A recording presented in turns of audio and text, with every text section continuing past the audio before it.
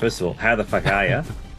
How I'm the pretty fuck good. are Yeah, you? how are you? Good? Good. Yeah, If you're in Australia, you'd be Shemi or Sheza. jammy. You'd be Okay, well, Sheza. I whichever. think you would definitely be a Sheza. You had now been officially given a Australian slash wasteland name. Shaza. Mate, how does the day find you? Pretty good. I mean, I'm kind of. I mean, seriously, I'm hopped up a little bit on energy drinks right now because it's like 8 a.m. and I haven't been sleeping since 4.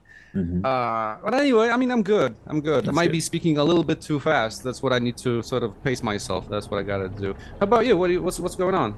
I'm great, man. I was just a tiny little errand I had to do. Appropriately, I was driving at the time because the driving DNA is so Yeah. interwoven. It's driving in mythology, Hashem. That's it. Oh, It's okay. the gift of Mad Max of this seemingly unexpectedly harmonious recipe of complete post-apocalyptic discord with like fundamentally human and Jesus. archetypical mythological concepts. And Fury Yeah. Road, in so many ways, was just this first glimpse. Can you believe that we are in a universe where not only one but two? Obviously, Furiosa will be what it'll be, but that's very much how we're thinking. We're thinking that it'll be essentially like the Fury Road trilogy, if you will, to complement Yes. the Oh, original Mad wow. Max trilogy. Mm. I mean, that's amazing that they're actually pulling it off. I mean, this is definitely like like an extension of the original trilogy, Yep. and I don't know. I mean, a lot of people I've noticed they're not really that much into it. I mean, I'm just judging by YouTube comments, Hmm. but that's not a good measure by any means. But No. I mean, I'm noticing some people who are like, it's a really strange thing, this whole Mad Max fandom. Sometimes when you reach out to a lot of people, and it turns out that a whole lot of those people are from the original trilogy. They are like 50 years old, so they have a totally different perspective on those new movies. But I don't Hmm. care either way. It's just Mad Max. As much as possible, please give it all to Yeah. us. As Absolutely. many movies, as many games, books, even whatever it is, as long as George Miller is behind the wheel. Yeah. Yes. Perfectly phrased, man. Well, first of all, to listeners and audience members, uh, if you haven't heard of Mad Max Bible, I don't want you in my audience. So just like delete your podcasting app right now. If Mhm. okay, and I know that's aggressive, but it expresses how fervently I truly believe this, man. And this isn't smoke blowing or guzzling gas smoke blowing. I really do believe you're the top of the YouTube Mad Max reporting food chain. It's also worth mentioning that the guards seem to be wearing the same costumes they were wearing in Fury Road, so that's yet another thing that was reused from the sequel. Then there are a few war boys nearby, and a number of the wretched trying to get onto the platform, just like in Fury Road. And since I'm fairly familiar with the script for this film, it leads me to believe that this is one of the more pivotal scenes for Furiosa herself. Like you're the alpha. You are in your own citadel when it comes Oh, to Mad Max content creation, buddy. I mean, thank you, but Got I it, mean, I man. wouldn't consider myself that. I mean, as far as YouTube, I mean, I don't know if there's a whole lot of people who are actually doing the same thing. I mean, there are some, but when it comes to fandom, there's Mm. definitely people who are way more involved. I would even call them my mentors because they actually go out to, all the meetings and meet all the people and write books about this stuff. Mm. Especially Melvin. I don't know if you know Melvin Zed. He Melvin said released a no. book in French.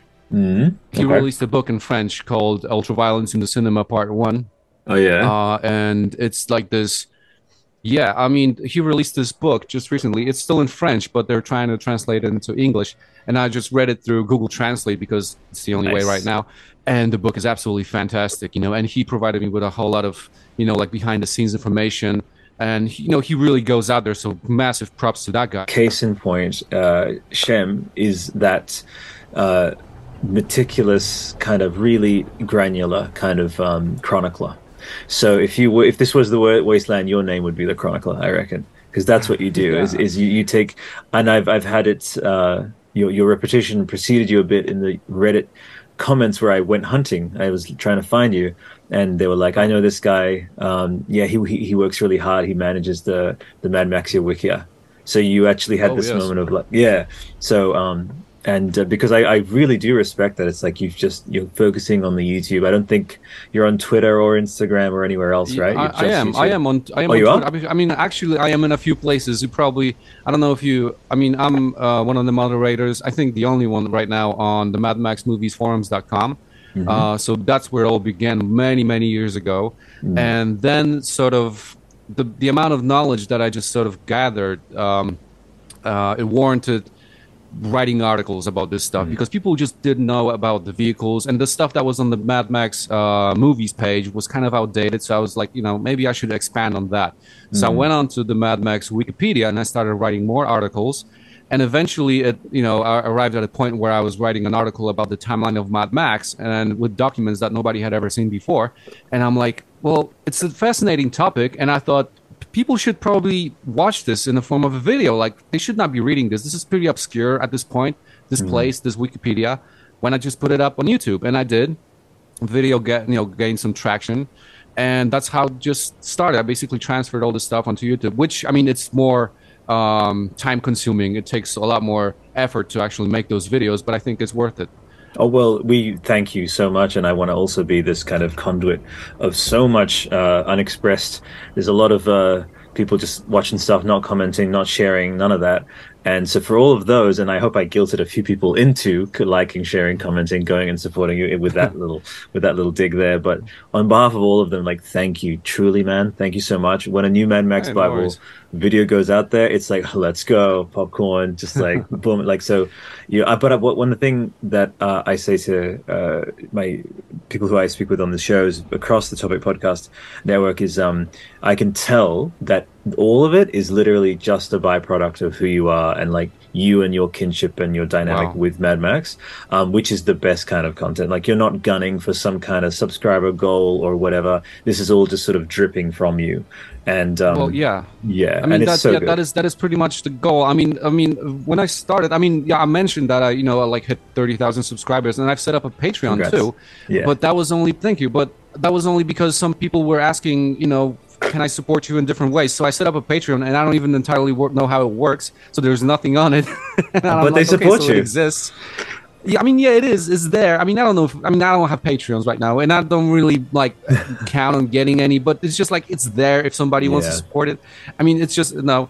And the entire philosophy behind those videos was that the opposite of what YouTube expects, which is like weekly uploads.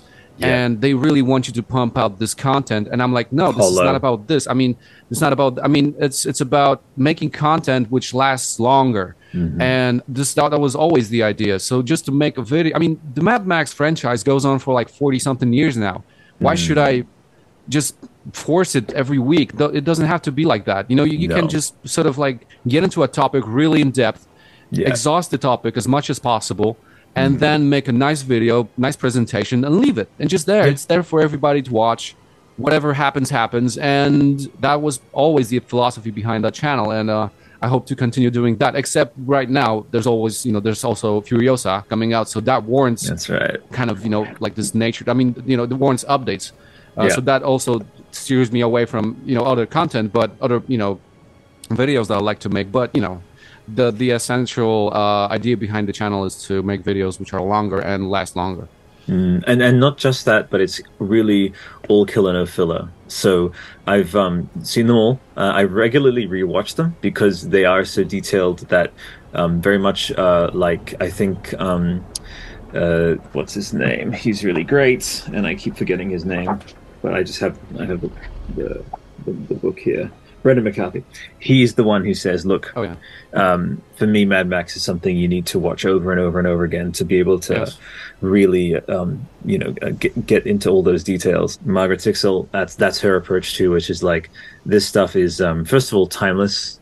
Any Joseph Campbellite would tell you that the there and back again of it of Fury Road, and which when something is timeless, it can be reinterpreted over time. It can be it is evergreen, and you really do get something new out of it at each time with each reviewing. Yeah. That's how and Brendan McCarthy was like, for me, it's not Star Wars, it's Mad Max. Like that's Yeah. this contains that sort of moat of the soul of humanity and mythology. Like that's enough for him, and it is such an interesting time to be in, Shem. Like 600 plus days out, but I'm already feeling. That's why like we've really started ramping up, and one's going out later today. This is two we're recording now, and Mhm. the idea is basically by when this thing is coming out to maybe have 30 or so episodes, whatever. Because we again, just like yourself, Topic Podcast Network, we're Yeah. very anti-algorithmic. We only want to have worthwhile conversations, never about just pumping out the content. And by when we're like maybe 20 days out, like we will have like our own little armada of like Yeah. people who have been on the show, and this family of people who have like spoken and kind of come together and cross-pollinated. Hopefully we'll Yeah. get some of the people from. We had Danielle Basutti, who played Freya in God of War. She's been on the network, Mhm. looking at Oh, nice. getting a couple of folks from Furiosa's behind the scenes team, criminally underappreciated behind the scenes team, some stuntmen, just Oh, people who are there. Yeah, so it's all awesome. happening, Yeah. and obviously for you to sit in on any of those would be a great honor, a great Oh, privilege, bro. Yeah, for absolutely. sure. I can recommend you some people as well if they're willing to Yep, participate. terrific. So Yeah. there you go. And also, I mean, once you start ramping up all this, I mean, building this hype for the Yep, movie, it's like it doesn't. I mean, this is what I noticed. I don't know if you followed the product. I mean, I don't know if you I am. followed this new Matrix Oh stuff. yeah, we have a Matrix podcast. Yeah. Yeah, so I was sort of like following this hype train up until the movie was released, and then it just sort of like stopped. And I'm Mm, like, I don't think this is what's gonna happen with Furiosa. I think it's gonna no. keep going even further because I think it's also it just keeps growing, and Hmm. I think that's because, well, like you said, it's because of the nature of the film. It's Yeah. so packed that you can even start disassembling the movie before it's made, and Yeah. then even more after it's released. So it just keeps going.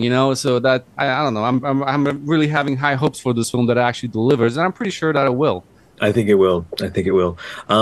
Let's quickly, because I'm curious, what precise energy drink are we talking today for you?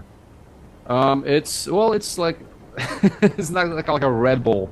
A Red It's Bull? like a Okay, yeah, cool. knockoff Red Bull. Yeah, it's I not dig it. coffee. In the edit, I'm going to Google Mad Max and Red Bull and see what comes up, and whatever I come up with is going to be on the screen now. So who knows? It might be Okay. a meme, it might be a Find compilation. find the cheapest knockoff Red Bull that's out there and just Photoshop it. I don't know. I don't know what Also, you're gonna and do and with then that. to our talented artists who probably have no idea what you look like, I want you to depict just like this hopped up, like ready to, what a lovely day, like ready to go, like Mr. As long as you give Rokotansky. me a Yeah. beard, I Yes. only that Okay. just a beard. That's all. Oh, well, see, we haven't seen a bearded warboy. So, guys, I want you to do bearded warboy because, first of all, warboys paint themselves white regardless. Yeah. So, bearded warboy with holding a Red Bull. Let's go. Fucking, what a lovely Actually, day. there You is know? there is Richard Norton. He has like a heavy stubble in the film. I Oh, noticed. yeah, He's okay. one kind of bearded Yeah. war boy. well, kind of, well, kind of. No, he's not a war weird. boy. He's the Imperator. Exactly, Imperator. Weirded, well, you just made me want to talk about nomenclature, like Kamikaze Warboy, Guzzling. Oh, by all means, I yeah. I'm so hyped for more Wasteland etymology, like lingo weirdness. Like Yeah. I look at those new characters spotted on the set. Obviously in the description, as it was with the last episode, please go help some of the people who sadly, were impacted by the floods. That sucked. I always just want to throw that in there. But on that really hype side of the filming, like just seeing, I call him like I think I came up with something. I said Crazy Lips and like Goat Man or Goat Boy or something. Oh, the guy with the horns. Yeah. I have a crackpot theory that he's a holy man brought in to make Might be. Fu- Might be. Yeah. to make Furiosa an imperator and to like basically issue the official challenge or initiate that sort of process of becoming one, and like these are the trials you have to go through, and she has to be so have some benediction process or whatever. Might be. Yeah. Yeah, that's some I mean, theories there are some themes like religious themes that they wanted to introduce. I mean, aside from the whole Yeah. thing in Fury Yeah. Road, they wanted to introduce some religious themes in the very early version of Fury Road.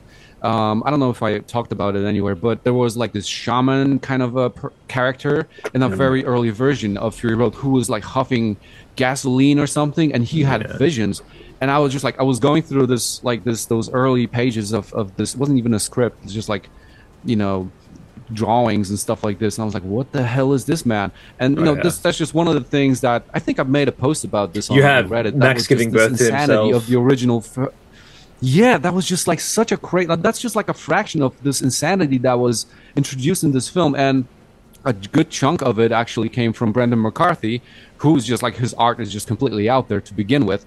So he just incorporated that into Fury Road, and they had to dial it down really a lot. Compare, I mean, you know, basically just add to it George Miller's fascination with mythology, storytelling, meta ideas, and some kind of themes. It's just this total insanity, and I really feel sorry for Nicola Thuris, who had to go through this and make sense of it, and you know, sort of put this whole thing back together. And he did, you know. So He did. He kudos did. to the man. I mean, it's Yeah, I really definitely a like their task. chat. Exactly. I really like their chat that they had at the Opera House. It was Yeah. a couple of years ago, and just hearing the three of them talk. I think that was one. I might cut to it now in the edit.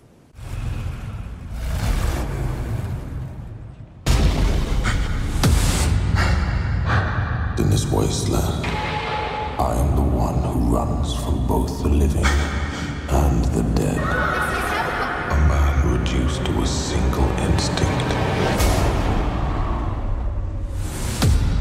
Survive.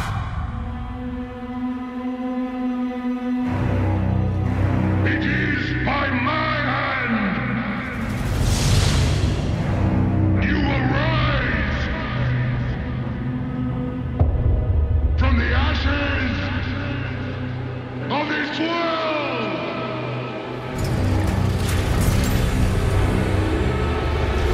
We are not things. We are not things. Where is she taking them?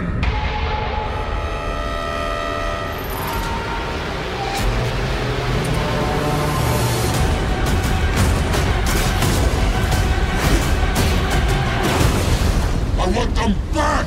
They're my property!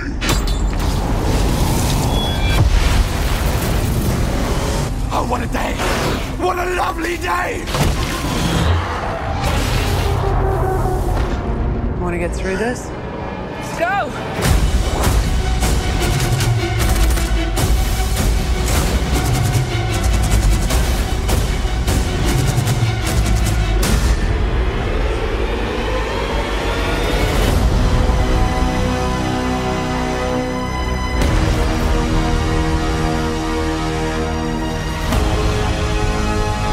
As the world fell, each of us in our own way was broken. It was hard to know who was more crazy. Me or everyone else.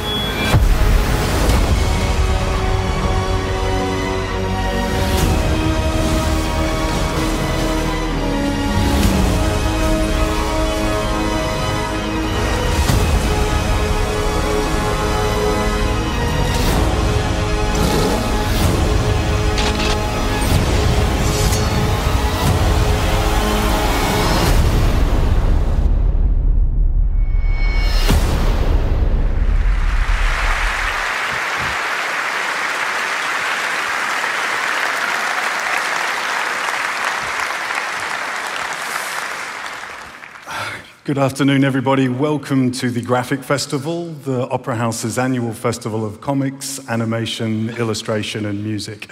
My name's Ben Marshall. I'm moderating the conversation today. I'm head of contemporary music at the Opera House and the co-curator of the Graphic Festival along with Jordan Vazar. We're particularly thrilled to have this Mad Max event in the program this year. Mad Max obviously became part of modern mythology from the moment the first film was released. And now Mad Max Fury Road has taken things completely to another level. It's re-entered the cultural bloodstream in a particularly virulent way. And it has got an incredibly intimate link to graphic this year, this idea of visual storytelling. George Miller has a long love and vocal love of comics and the graphic storytelling form. Brendan McCarthy is a very highly regarded graphic novelist in his own right. And obviously, Nico Lathouris has extended and deepened the story of Fury Road through the subsequently published comics. I'm not sure if you're aware, but the script for Mad Max Fury Road also originally consisted of 3,500 storyboard panels, essentially one enormous comic. It is a modern masterpiece. It's just been voted the film of the year by the world's international film critics, and George has just returned from the San Sebastian Film Festival to accept that award. Before I welcome Fury Road's co-writers to the stage, I want to quickly point out some of the submerged ideas in the iceberg in this script. On its surface, it's a there and back again chase scene, which it is, but there is so much more underneath, and I just wanted to quickly list a few ideas this film explores. Mad Max has always been about man versus the world, nuclear war, post-apocalypse. This film adds the idea of environmental ruin and explicitly asks who killed the world. It explores the idea of people as property, the wives, Max as a blood bag, the war boys are cannon fodder, the mothers being milked for their breast milk, Furiosa taken as a child. The film has deep self-evident currents of humanism and feminism that have been much remarked upon. It features huddled masses, grotesque inequality, and class issues. It explores the relationship of the young versus the old, Immortan Joe and the Vuvolini, war pups' wives. It's very interested in the power of story and myth. Immortan Joe controls people through the narrative he sets out, and the final quote at the end of the film makes you feel like the entire telling of Fury Road is a story by some later people reflecting on ancient history. It explores the permanence of ritual and quasi-religiosity right down to the talismanic steering wheels. The film was infused with an incredibly surreal, phantasmagorical sense of insanity while maintaining a feeling of real internal logic. Max's single-word survival is contrasted with Furiosa's redemption. There is a strong theme of healing from the seeds, the blood transfusions, the mother's milk. The film explores going forwards to a medieval past. George Miller's talked a lot about the idea of cinema as collective dreaming, public dreams shared collectively in theatres. It's the distilled joy of the pure kinetics of cinema and has an amazing range of symbolism. Freud's idea of teeth as power, Immortan Joe's mask, Max's muzzle, the war boy's chroming. Immortan Joe doesn't die till the teeth are ripped off. It's a very dense film. And this is in a film where the titular character has maybe 14 lines, or is it 14 words? It's an incredible achievement. Let's welcome to the stage the co-writers of this remarkable film, Mr. George Miller, Brendan McCarthy, and Nico Lathouris.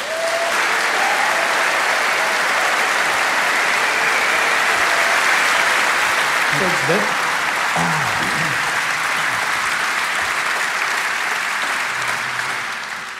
George Miller possibly needs no introduction, the co-writer and director of Fury Road, one of the world's great filmmakers, an Oscar winner, creator of Mad Max, and a visionary. George, welcome. Thanks very much, Ben. Thank you very much. Thank you. Brendan McCarthy, co-writer and concept artist of Fury Road, an incredibly gifted artist and designer who's applied his unique and influential sensibility to graphic storytelling and film for over 30 years. Brendan, welcome. Cheers. Thanks, Ben.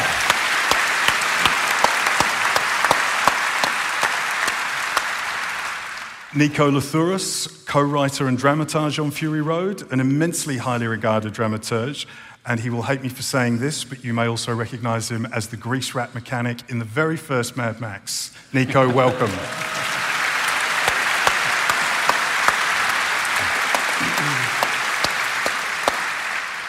George, I would love for you to give some exposition of the timing and involvement of Brendan and Nico. They're all three accredited, all three of you are credited as co-writers of Fury Road. And I believe most members of the audience and myself, until we started getting into it, assumed the three of you sat in a room, finished off a script and handed it up to be delivered. Whereas I realized on Friday that Brendan, it's been 12 years since he was at Kennedy Miller Studios, and you haven't until this event sat in a room together to go over the story and ask questions of one another. Well, I think best to begin by saying my favorite saying by far from John Lennon was, "Life is what happens when you're making other plans." and the way the three of us came together, in a way, not together, but came to put our efforts into what was ultimately Mad Max Fury Road, was never planned in any formal way. It just happened. But, Brendan, probably the best thing is to ask you, Brendan, how did you come to be involved? Because it's never happened to me before in the way that you actually came to be involved in the project. With Mad Max, I had come to Australia when I was a young guy and wandered into a cinema on a sunny afternoon to see Mad Max 2. Thought, oh, I'll watch that, yeah, why not? And walked out shaking, thinking, what on earth have I just seen? Bought another ticket, walked back into the cinema, and then proceeded to watch the movie 20 times over the next few weeks.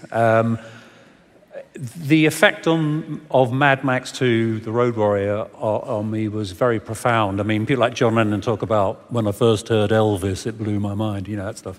Well, so there was something about this Road Warrior film that it turned me upside down. I couldn't work out how could a film have completely grabbed me and taken me into itself so much and just turned me around. And so I wanted to somehow meet the people who did it. And as I was in Australia at the time, I did eventually sort of meet a lot of people, except for George. I met Terry Hayes, I met Byron Kennedy, people like that, Brian Hannant. And so every now and then I'd send George a letter about Mad Max or something. So he probably thought, crazy fan or something, I don't know. But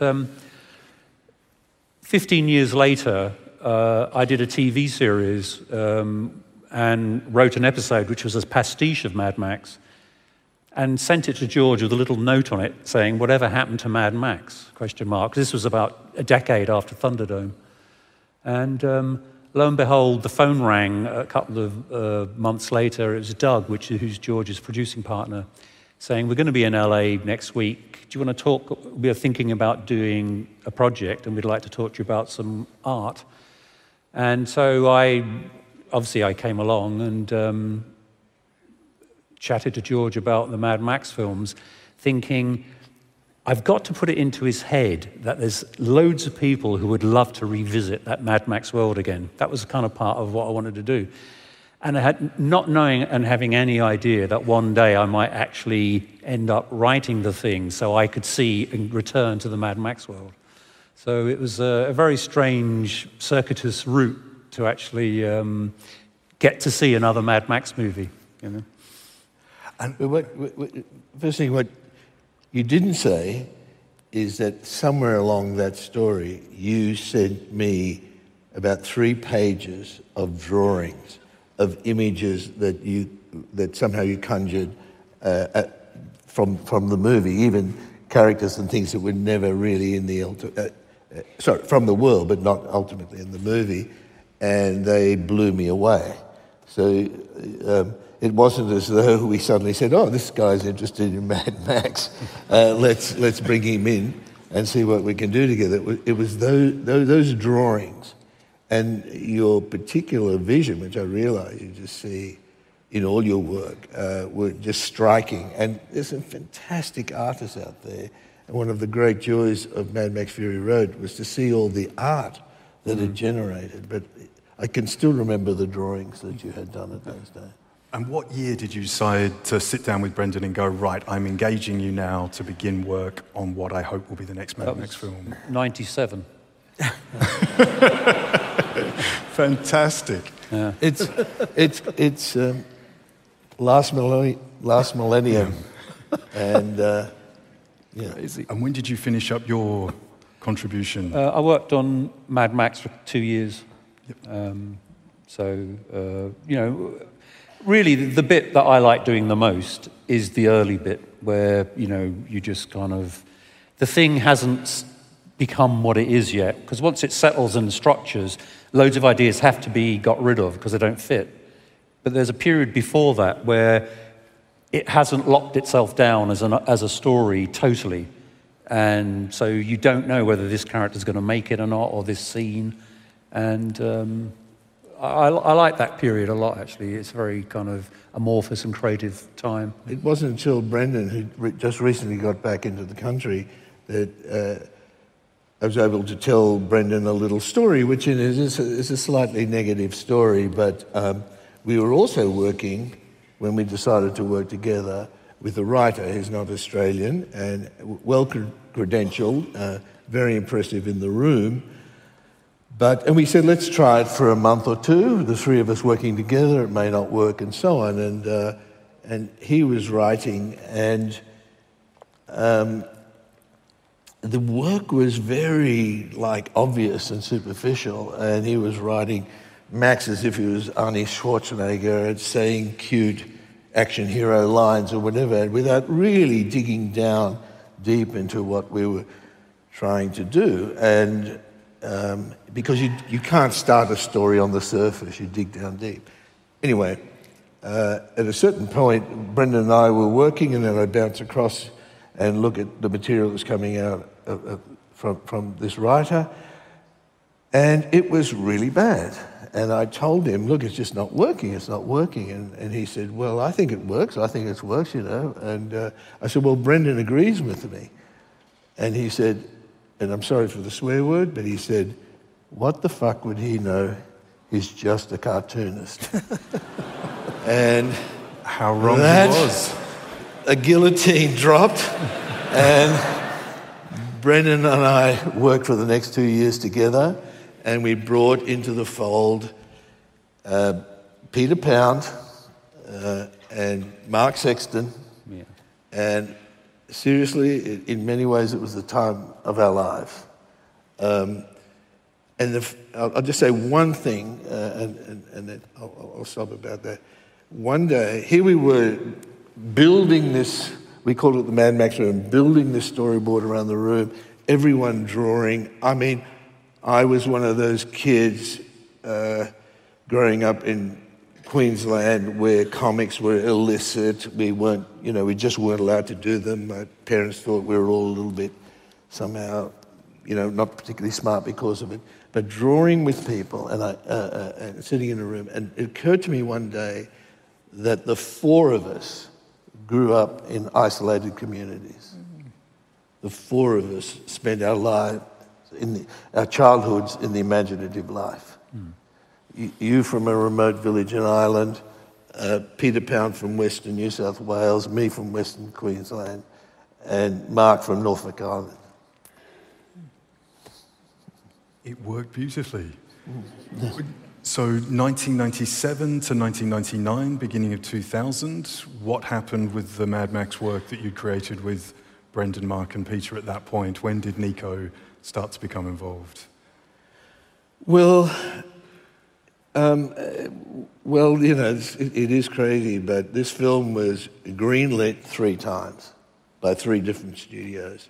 And it would fall down, and we'd go on to another movie, and then it would get up again, and it would fall down with a different cast.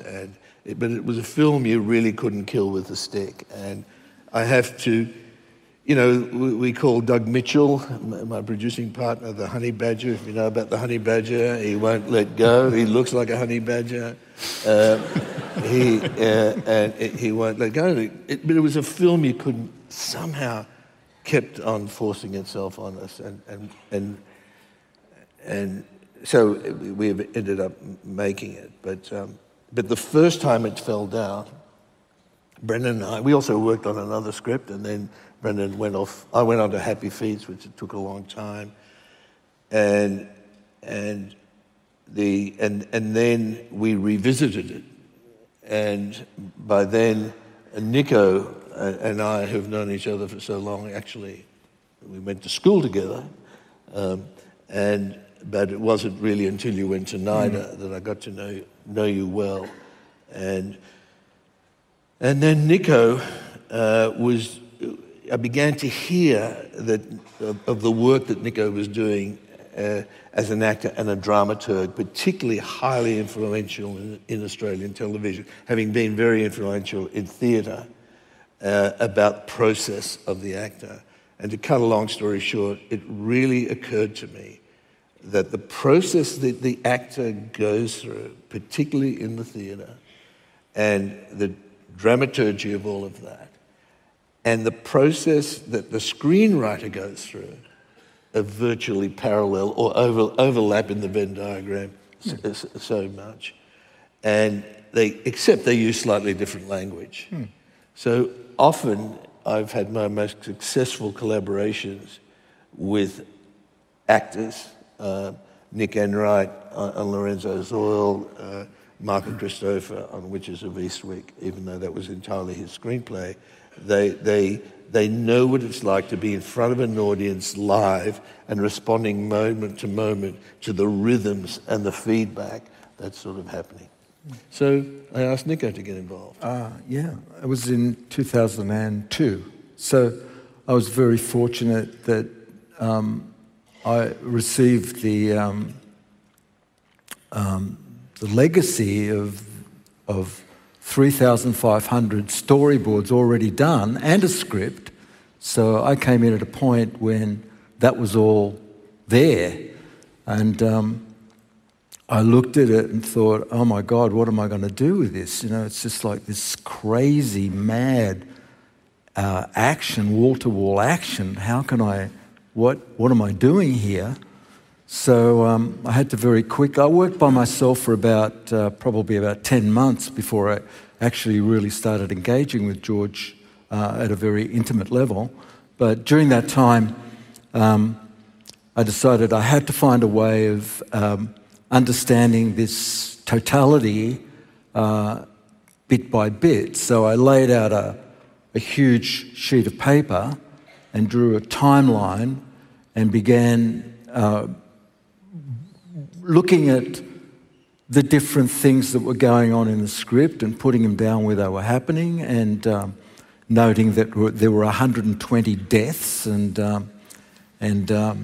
this is where Splendid falls off the war rig, and it finally came out to be about 22 sections, and I thought, 22. I wonder what that means. I also did know that this was not a story about somebody surviving by vanquishing 122 enemy. I knew that it was a story about a man who, well, there's two ways of looking at it. One was that it was a man who was going from being alone to being belonging. It was about a man running away from his better self, whose better self catches up to him. It was about a man who starts off as a wounded animal and ends up as a highly socialized human being capable of love. So I had these tools to work with, and I found in Jung this idea of individuation. And individuation accounted for the process of a human being starting as a wounded animal and becoming a fully socialized, fulfilled human being, self-realized. And I looked further and looked for the number 22. And I found that number 22 in the Hebrew alphabet, and I found the number 22 in the 22 paths of the tree of life of the Kabbalah, and which also correlated with the 22 cards of the major arcana in the Tarot. So I used this model as a map by which to understand and to calibrate the journey of this man through the chase, or through the chase and the race back. And that took me about 10 months to do all that work. And then I felt I was able to meet you and talk to you and have some understanding of the work. And I mean, after the next 12 years, I mean, we got more into interrogating the script, and really the real interrogation didn't sort of started when we got to Africa and had to really look at the engine that was driving this incredible beast.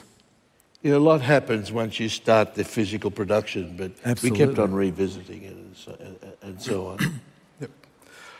I didn't know you were using numerology to make this film.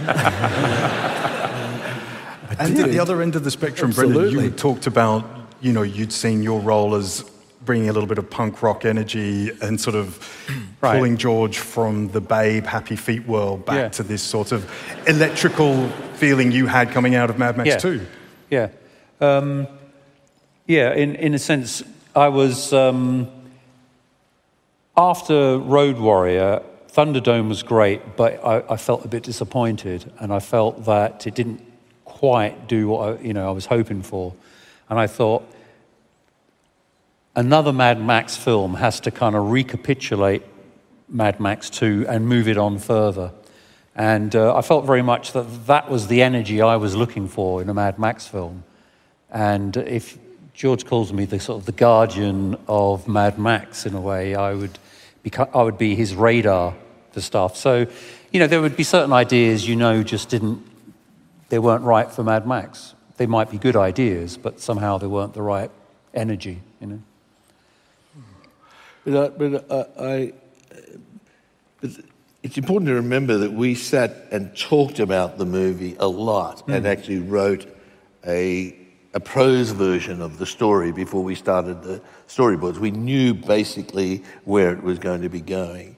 And Brendan was like, I don't know, if when you work together, there's a kind of fraternity or that happens, a collegial approach, and you were sort of the wild brother who was telling me, the way you said it the other day was plug in the amps and start playing a bit of rock and roll, and whatever you do not disappoint me, George. You said that from the very beginning. I'm here to make sure that you don't disappoint me. Yeah. Well, can you imagine if Fury Road wasn't what it is? It's fantastic. I worked on it and I was blown away by it.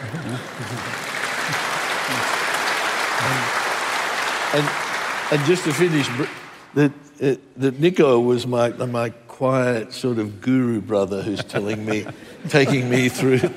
Let's just look at this much more carefully. Let's see what's happening down here. Well, so it ended up being a really strange mix. And then I had my brothers and sisters who were working in the production of the film, and then I had in post-production Margaret Seaksel, who basically echoed Brendan. She was the editor of the film and had a massive task, and she said, my main job here is to stop you embarrassing yourself. She did in fine style. She's the other co-writer almost. Yeah. There's a sort of, I think the essence of a Mad Max film is the sort of, there's the Joseph Campbell mythological stuff, but there's also Demolition Derby. There's that side of it as well. I remember a critic once talking about Mad Max 2 talking about the delight in destruction in the film. And I think, when a little boy has got a toy and he's going, ah! There's that element in George's work that I think I want to keep that. Respond to. When we were talking about doing this event and discussing Fury Road, we sort of came up with George, you prompted the three main questions that motivate you for discussing story in any way, shape or form. And I'd like to kind of pose the three questions to you all and just discuss, why do we make stories? What would the world be like without stories? And why make this story? Okay. Well, I'll try to... Huge question. I think we could be here for such a long time and never even really get to understand it, because at the bottom of it, all great questions ultimately are about humanity and why the hell we're here, is there any purpose, and so on. I think just backing up on that, I really think in this collective endeavor we have as humankind to understand why we're here, it usually starts with a great question. And I'm not the first to say it. A lot of people argue that the greatest question ever asked, particularly in recent times, was Einstein's, which was, what would the universe look like if I rode on a beam of light? And he asked that at 14, and he answered it effectively in a real-world way at 28. That was a great question, and that led to a question, another powerful question, which was, what happened before the Big Bang? Utterly unknown, and I was very happy that one of my sons asked me that after he heard about the Big Bang. And then the question, which it never occurred to me, it's not quite that order of question, but is the second question, is what would the world be like without story? Because the more you dig down into that question, the more is revealed. And Nico said that there would be no world without story. Singularity. And if a person, even if a person standing still takes one step, there's a beginning, middle, and end of that story. And even if they're standing utterly still, depending on your point of view, there is still a narrative. So everything has a narrative. But the key to it is that it needs an audience. It needs an observer. There is no story without somebody to observe it. You watch your cat. It carries in its DNA so much programming, so much information. Its narrative is written for it, except at least the blueprint is written, and the way that it interacts with the world it makes up its narrative. But you need an observer. The cat is not aware of its narrative. And that applies to everything. And so you end up going broader and broader on that question, and you get into the great stories, the great mythologies, the great religious traditions, the great scientific narratives, which I think ultimately are where the great hope of humankind is in this bewildering adventure. And so story is something that is deeply ingrained in us as individuals and as a collective. I mean, you talk about it as we are hardwired for story, and it's true. We are hardwired. It's feels to me like it's a form of communication, or more than that, it's a language that by which we give to each other packages of I like to think of it as packages of meaning from which we can complete or take the next step in our very own story. In other words, I'm in the middle of a story, I'm in my own story, and I have a whole number of choices about what I do in a particular situation next. And what stories give me is that essential information, that sort of, it's like it gives me the benefit of future opportunities, of the multitude of choices I can make, and I can see what the result of them are, because they do have ends. And on the question of this story, why make Fury Road? Just without making this too long, you've got a different theory. Do you want to get into it? I'm a bit too jet lagged to really be coherent about it, I'll be honest with you. Well, why make this story? It starts at a way more mundane level. and that is an idea came, and I don't know when it was. I remember where it was. I was crossing the street, and I said, "Wouldn't it be great?" Oh, it was almost a question. What would it be like, or could we make a film which is almost a continuous chase? And how much can the audience apprehend from that story in terms of character, relationship in character, the world, the backstory, and so on? And that the MacGuffin, the thing that everybody's in conflict over, should be human, because to some extent or another, we are all commodities, basically, of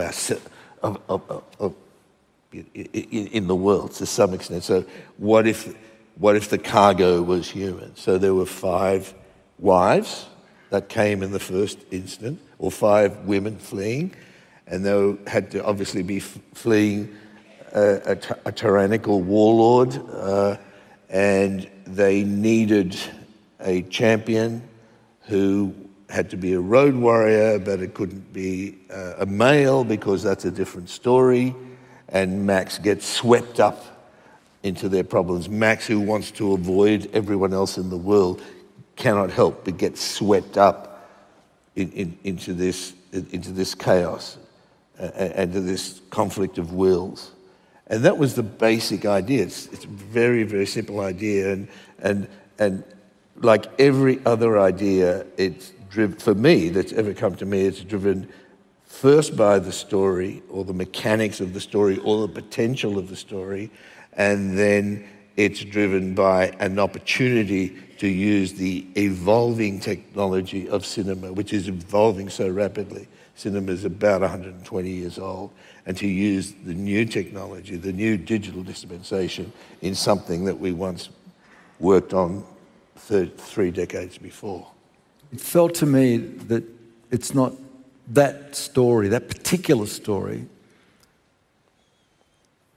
the chase, the race, comes from somewhere else as well. And I felt very strongly, and that was because of the study of the structure of this story, that it represented a very basic need in way beyond George, that somehow he had tapped into a kind of a psychological or really deep need in the sort of zeitgeist, or in like a psychological constellation that he was representing. And so it should be, because he's working in a field that is public, and not only are your movies public, but they are of a high concept level. They're very, very out there.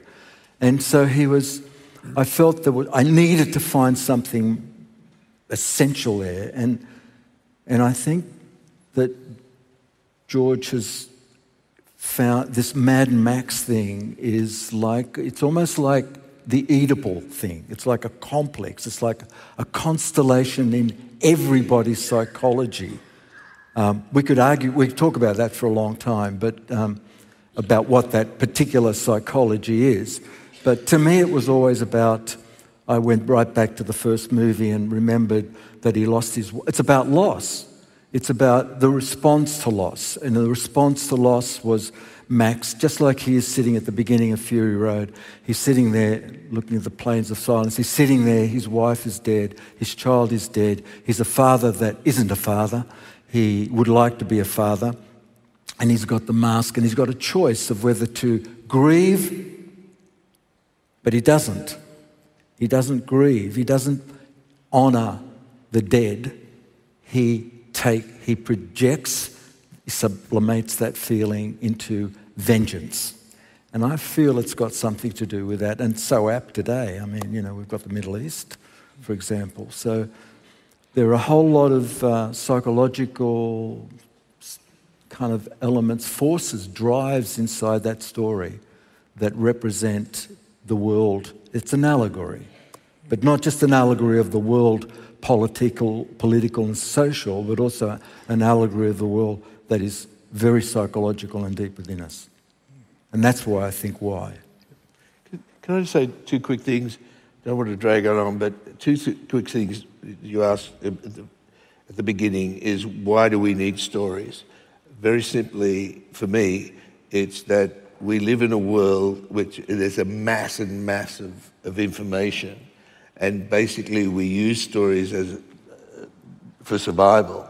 We're looking for signal in the noise. We basically use stories for coherence. And in many ways, we're attracted to allegory and simple stories because, as this is, I mean, I always say that this film is forward to the past. Even though we go to some post-apocalyptic future, we're basically going back to a medieval, dark age dispensation. And so the allegory is very obvious and its connection is very obvious.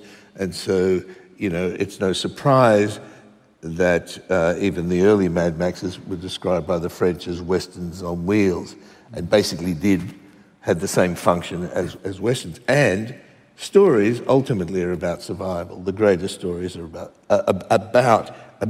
they are used for survival. Classically, the first peoples of Australia, the pedagogic value of the story basically maps out your world, tells you how to survive, where the water is, where the food is, and so on and so on. And I think we do that still in the modern world. And sometimes, and dare I say a lot of times, stories can also be dangerous. And I've always been aware that we should have a little label on our stories, hazardous material. Because they can be. We did a big call out for questions around the world to be submitted for this conversation. We were overwhelmed with responses. It was really an enormous amount we had to go through. We've selected the ones that we think can evoke some new angles for discussion around Mad Max, and we'll be asking these questions. I'll be asking these questions of the three co-writers now. To Brendan, I found Mad Max Fury Road dramatically satisfying after a single viewing, but simultaneously the film is so rich in small details that I kept finding new parallels, arcs and interrelationships even after seeing it 9 times at the cinema. Did you intend to create a film that demands to be seen more than once to appreciate it fully? Yep. Next question.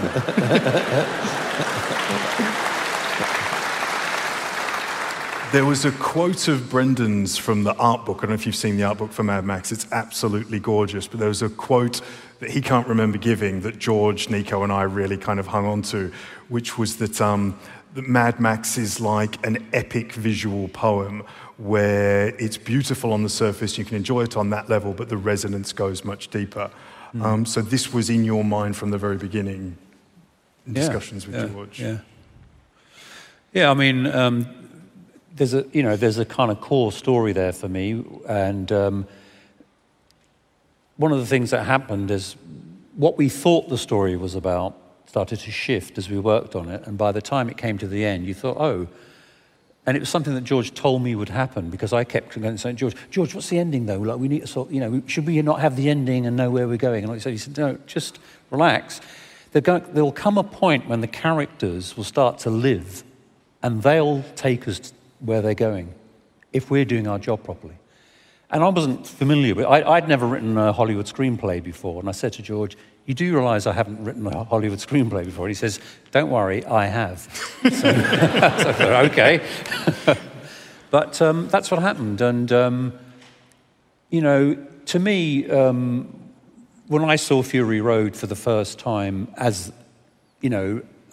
somebody in the audience watching the movie, it really struck me that it was the theme. It was like change where you're at rather than looking for the promised land. That really came to me. When in the end they reverse and go back to the only green place they know, which is where they were. But in the destruction of the warlord and the liberation of the wretched who join them as they go up, You know, this whole revolution that happens, suddenly that oppressive place has become the green place. And I thought that was the great message of Fury Road, is change where you're at and stop looking for a place out there, you know. All the different ideas that this film explores, so I ran through a handful of them at the beginning here, that I had noticed and read about. Were they all consciously embedded, or do you find yourself surprised by things being revealed that you hadn't consciously placed there that come up, or it has been rigorously constructed to include all these elements? Intuition is a method. So maybe it was all there, but there was also a rigorous attempt to orchestrate those moments and give them some kind of shape by acknowledging them, that they were there. So there was a lot of acknowledgement going on, a lot of recognition, a lot of searching for what those moments were, as you described them at the very beginning. And there are many, many, many, many more. And they are there, but I think it did require us, and I think maybe that's what we saw on the screen, is that we had the time, the luxury of finding them and amplifying them and putting them into some form of orchestration, some sort of shape, whereby they had delivered some kind of meaning. Yeah. But everything in this story had basically derived from some real-world experience, whether it was from history, an object seen somewhere. We were like magpies. The important thing about the process was to make sure that everyone involved in the design, and there were so many people, you know, from wardrobe to vehicles and so on, all worked to the same design principles, which are very basically everything is basically found objects repurposed. B, you had to be able to source whatever those objects were, indeed even language, from next Wednesday when the apocalypse begins, and so that you notice language itself is found objects repurposed, as is gesture. And C, we had this notion that just because it's the wasteland, it doesn't mean people can't make beautiful things. And because if you go to, no matter how impoverished a culture, even early Paleolithic man was able to do those beautiful rock drawings. You go to the poorest township, say in South Africa, and they'll take plastic and Coke cans and wire and fashion them into beautiful toys. And these people, to some extent, had time on their hands, and anything that survived, whether it was a steering wheel, a foot pedal, a car, would to some degree be either fetishized or basically seen as a religious artifact. And that started at the very beginning of the process. The chastity belt that the women wear, I saw in Venice, in the museum in Venice, exactly, well, not exactly like that, but probably 15th century. But very, very similar to that. It was one of those brutal things I've ever seen and stuck in my mind. And the idea was, just with one image, one prop, you can tell a lot of story. You get a lot of bang for your bucks. No one has to explain. Yep. Yeah. Well, that leads into the next question we've been submitted about the level of detail and the decisions in design. The question to you, George, is there any significance assigned to the particular choices of grey-black face paint for the War Boys? Just that the grey, black, and with variations is basically the War Boys have some sort of neoplasm, some sort of disease going on, so they're designated half-lives, so they're going to put all their effort into dying into some warrior afterlife. So they already are fashioning themselves like skeletons. They don't tattoo themselves with living objects. They tattoo or scarify themselves with car parts, because car parts outlast them. And so if you're a war boy or a Half-Life, you'll paint yourself white, and you'll form some sort of skeletal look. From the original drawings, if you look at Brendan's original drawings of the war boys, they were much more decorated, and we kept on paring it down. That was one thing I learnt about this movie. As time went on, it was simplify, because it's a very spare world.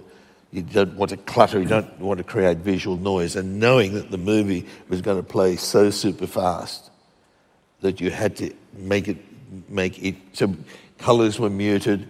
If you look at it, the brightest costume is the Doof Warriors, and so on and so on. So I haven't answered your question. What was the? Oh yeah, and then those that like Furiosa, and we call them the Imperators, were full life still. Like Max is a full life, and no one really picked it up. And one of the most gratifying things by far when you make a movie like this and goes out into the world is to get reviews and people stopping you and talking about it, and you realise, just as Brendan hoped, that people are reading a lot of iceberg under the tip. And but no one picked up the fact of this half-life, full-life thing. But if you look at Furiosa, the Imperators mark themselves by putting that black on their usually shaved skulls. And if they start to get sick or whatever, then they have to paint themselves in white. And so. And that's why the war boys are half white. That's why, they're half white. Yeah. Just quickly as well, can you please tell the story of that reviewer, the Japanese reviewer? You're talking about the reaction that he had to the film that was so pronounced. It's you make stories, and you really don't know how they're going to be received. You put everything you know, all your skills and wisdoms, and you'll never master this process anyway. And you put it there, and then, as we were talking about audience earlier, you really don't know what you have.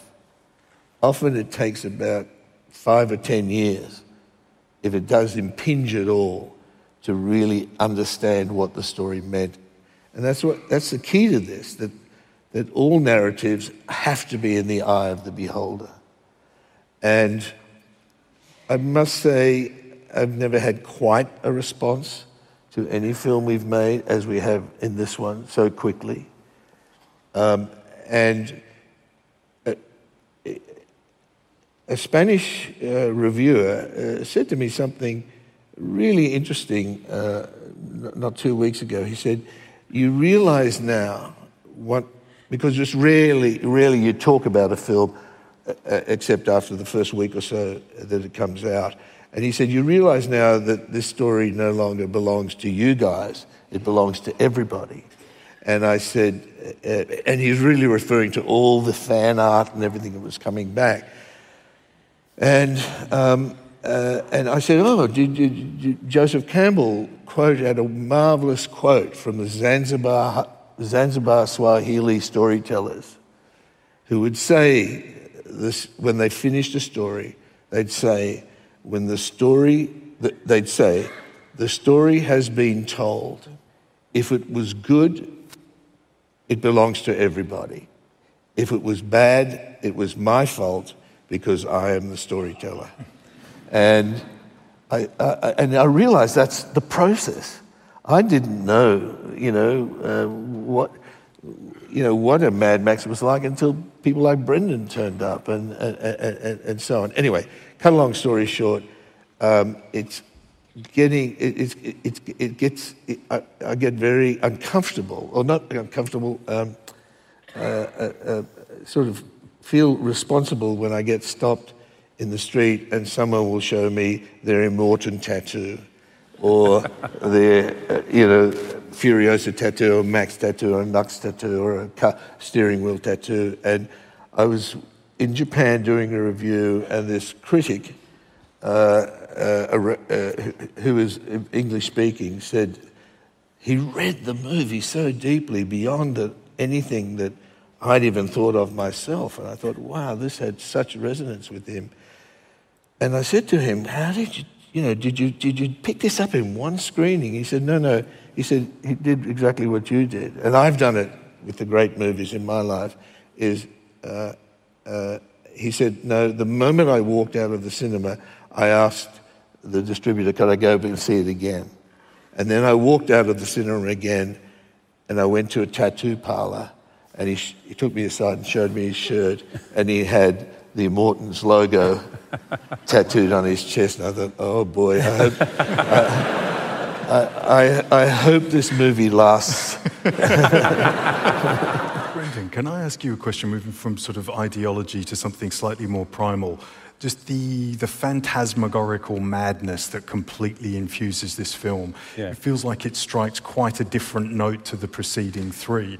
I've followed your work for a long time, and I can see the link up, sort of taking what exists in Mad Max world and then sort of wide-screening the madness almost. Can you talk a little bit about, the madness isn't po-faced either, and we've chatted a little bit about this. There's a sense of its own over-the-top ludicrousness as well that keeps it very compelling. What I love about the Mad Max films, and they're my favourite kind of world, I prefer the world of Mad Max to that of Star Wars or Alien or something, is I really like, there's an incredibly dark humour in Mad Max, like really quite sick, but I like that. And the boomerang in the hand. Well, and also just tonally, just that, say, the film Road Warrior, Mad Max 2, you've got quite a hard-to-take rape at the beginning, shot through a telescope, so it's grainy and it looks like reportage, which makes it more real. It feels real. And I remember when I first saw it going, that kind of feeling, thinking, Christ, I hope those guys don't get me, And then later on, you've got a guy reaching for a silver boomerang and his fingertips go off like a kind of Chuck Jones, cartoon. And there's this massive veering of tone in a film. And I'm thinking, it's the first time I'd ever really got a movie which, the sort of sense of a confident swagger in it. And it's sort of coupled with this sense of an underlying coherence, whether you understand the logic that's underpinning it, there is a logic underpinning that complete insanity that's engulfing you. That's the most important thing, that it had to be very rigorous, otherwise it's just noise. I often talk about movies.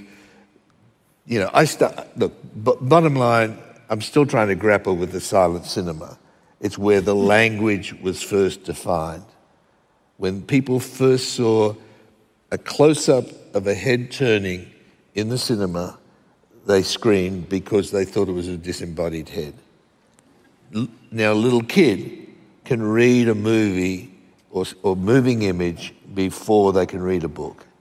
So it's an acquired language, it's a new language, and I'm with Kevin Brownlow, who wrote So Long Ago, The Parade's Gone By.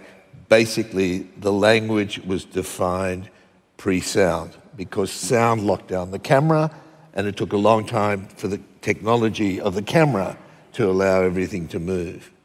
And now we're at a time now where the cameras are getting smaller and smaller and smaller, so there's a whole thing about that.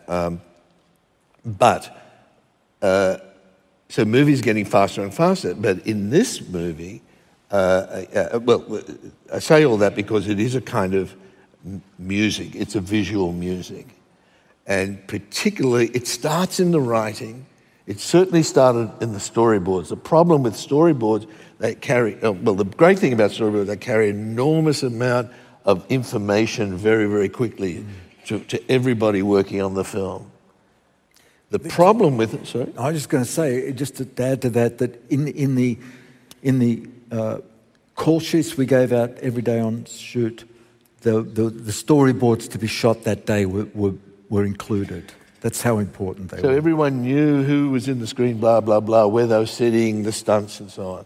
The problem with storyboards is they miss what I call the fourth dimension, that's time. And when you miss time, there's no real narrative.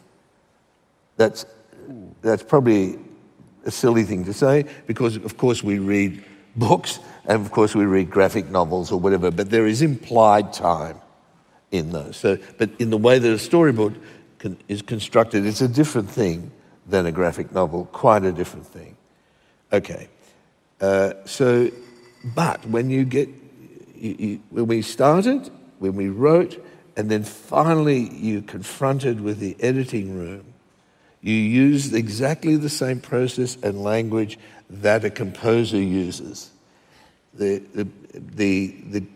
great thing, and a lot of editors don't understand, there's a great thing about working with Margaret Sixel, who happens to be my wife, is she understands emphatically that there has to be a powerful causal relationship between one shot and the next to make the space, the film space, coherent.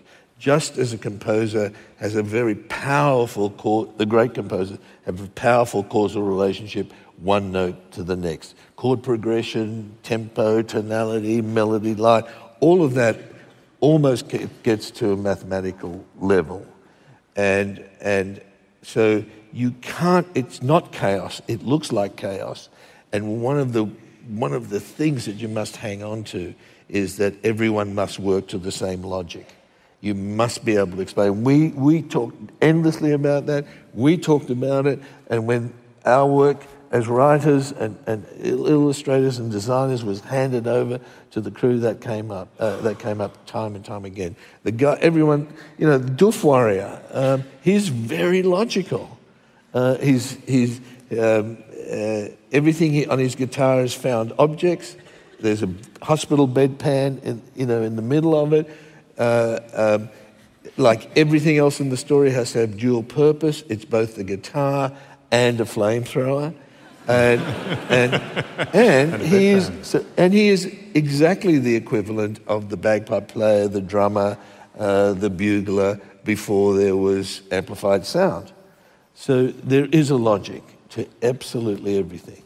Just to make your point, that liberates. When everyone shares that logic, it liberates everybody to do what the hell they like. Paul Jaycock, a wonderful designer who I've barely ever met, we said we needed Max's muzzle, the one he's wearing right now, and he put a garden fork on the front of his muzzle. I didn't do that. I didn't ask him to do that. But he said, well, I could found objects repurposed, garden fork. Brendan, you have a question for George about directing style and what you've noticed as a change or evolution.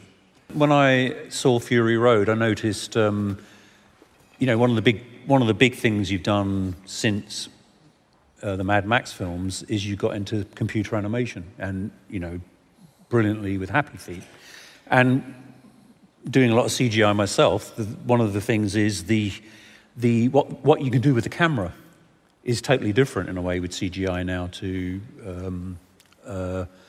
live action stuff. And those great big camera sweeps in Happy Feet, where you can go from, really wide on an Arctic landscape and track right into the eye of a penguin or something in one move, because you can just do it with a computer. I started to see that in Fury Road, the big tracks over when they're all caught in the canyon, Although you'd done it in Thunderdome, with the opening shot, the aerial shot down on the... But the shot, just the shot where they're all heading after... There's that great big aerial shot as you go over Immortan Joe's car, So I was just wondering if you feel that directing the animation has now sort of changed how you direct the live action.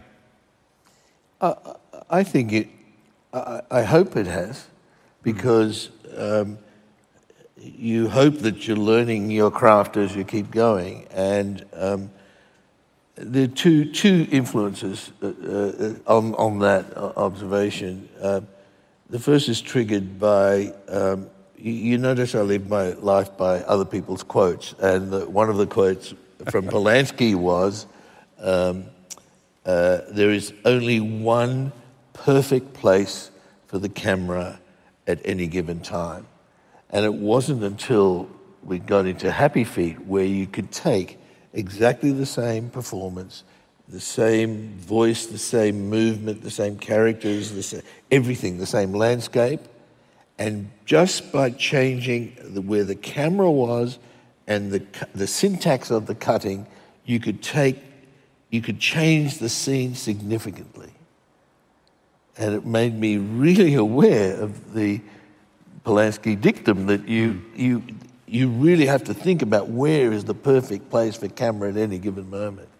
Now, when you're doing a live action movie, it's quite different than animation, because a live action movie, animation, you've got time to cerebrate and figure everything else, and it's an intellectual exercise more than it is ultimately an intuitive exercise, even though it's highly intuitive. But when you're shooting a movie, it's like a wildest game of football. You're right there on the field. You have no time to reflect what your next move is going to be. You just simply have to respond purely on intuition, right or wrong. And you're doing it as much as you can in the moment of preparation beforehand to put the camera there. In terms of the sweeping shots, technologically, even if I had the wit to do them in the past, they weren't impossible. Even 10 years ago, one of the benefits of the delay, we didn't have a wonderful thing called the edge arm, which is a big four-wheel drive with a big crane on it, and everything is remote. And you've got a brilliant driver, stunt driver. You've got a crane operator with toggle switches, a camera operator, tilt, pan, focus with toggle switches, and there you've got the director sitting there with a screen in front of him, and that camera can go in amongst all those chasers and swoop right out of the dust, inches off the ground, right up over the vehicle into the face of a character. And it can do it almost real time. It's like literally living in the middle of a video game, and couldn't do that 10 years ago. So both those things definitely came together. And until you actually mentioned it, I'd never really thought about it. Nico, you have a question for George about does he run the movie in his head? Yeah, I would come into the Mad Max room where we worked, and I would see George almost in a reverie, just kind of quiet, and I would walk around and you just completely focused somewhere internally. And I think I asked you a couple of times what that was, and I would like to know, to what degree do you visualize the story or the movie in your head at different times? Do you actually visualize even edit points? Do you visualize the entire movie? Do you try to hold on to it? Is this part of your discipline? When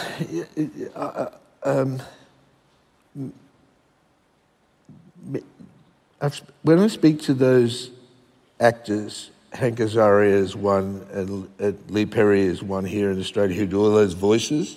They can mimic voices absolutely perfectly. Both of them, who don't know each other, said to me, this is from the animation movies, said to me that until they were about 7 and 8, they did not realize that they thought that everybody could mimic anybody's voice. Now, these are two actors who can literally, Lee can mimic the Queen perfectly, can mimic me perfectly. You can pick anybody and do that, and the same with Hank Azaria. And a vaguely similar thing happened to me, where I've got to the point in my life, and I don't know where it happened, where, and I remember you said to me, Brendan, I know how you work. You conceive of scenes, the whole of a scene. You think in whole scenes. And until you said it, I wasn't even aware I was doing it. Now, I'm sure a lot of people do that if they had enough time to do it all their life. I've been doing it all my life. But I've got to the stage where I see whole scenes and they play out. And it's usually in unguarded moments. And why? I kept on pushing Fury Road away, never wanted to make the movie. And then I was a long flight from Los Angeles to Sydney over the Pacific one night. And in that dissociated, hypnagogic state, the movie played out in my head. Not like on a screen, but in my head.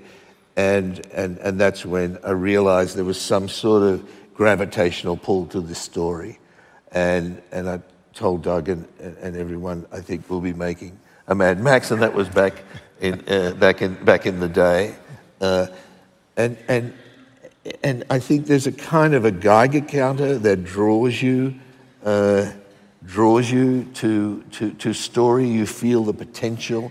You feel the energy radiating out of a scene. You see, there's real potential in there. Now, what I see in my head and what I finally get to see in reality could be completely different things, because reality always gets in the way. And that's when you get in the cutting room and you end up with the editor, Margaret, saying to me, whatever your intention was, that's not necessarily what's on the screen. We have to deal with what's on the screen. And so on. But there is that. And I saw that in you. I mean...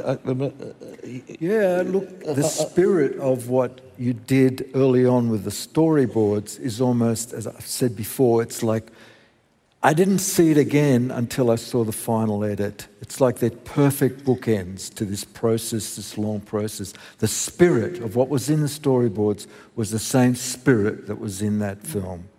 Final edit. Before you say that, I saw Brendan do something remarkable one day. We worked a lot on whiteboards. And Brendan had started to draw, and he worked from one corner like a scanner, and doing the shading and the outlines and everything. And he scanned the whole of the whiteboard, and a whole image came out with lighting, every detail. And I said to him, and you do something that I've never seen before. You actually project, I think you project the image on the screen out of your head, and then you fill it in. I've never, ever seen that before. Wow. We were always taught to draw, the shapes, the form, get your compositions or whatever. And even, I was recently in Europe and seeing the work of the great masters, Rembrandt, Night Watch, that epic picture, which was, they x-rayed it. They found he was struggling as to the foreshortening of a sword, the handle of the sword. And he had about 5 attempts at it until he finally got it right. And somehow you don't do that. It was very interesting to me. Yeah, well, sometimes you get your form because you've been drawing a lot, and you just sometimes get into the mode where it's just going really fast and really well, and then you next week you lose it. Just a real quick thing. I didn't answer one thing. When a scene plays in your head or an idea comes along and it's good, you never forget it. It's because it's such a rare thing that it's really, really good. And I'm fortunate enough to be good friends with Guillermo del Toro, and I saw him. We had a lovely chat not a week and a half ago, and we were talking about this very thing. And we used to talk about keeping notes, and I'd keep endless notebooks. And then at the end of a project, I'd forgotten. I'd never look at them again, and I'd forgotten. And you realise no really good idea is ever forgotten. And he said, yes, that's exactly. I don't even look at my notebooks anymore. This leads to the next kind of question that was submitted that I'd be really curious to hear the answer. Because obviously the film has been in development, or the first idea sketch 1997. It was released in 2015. To what extent is the movie that we all saw the same as what you originally envisioned way back at the beginning? Did advances in technology have any effect on what you wanted to show, or would the film have been the same if filming had gone as planned in the early 2000s? I'll have to answer that.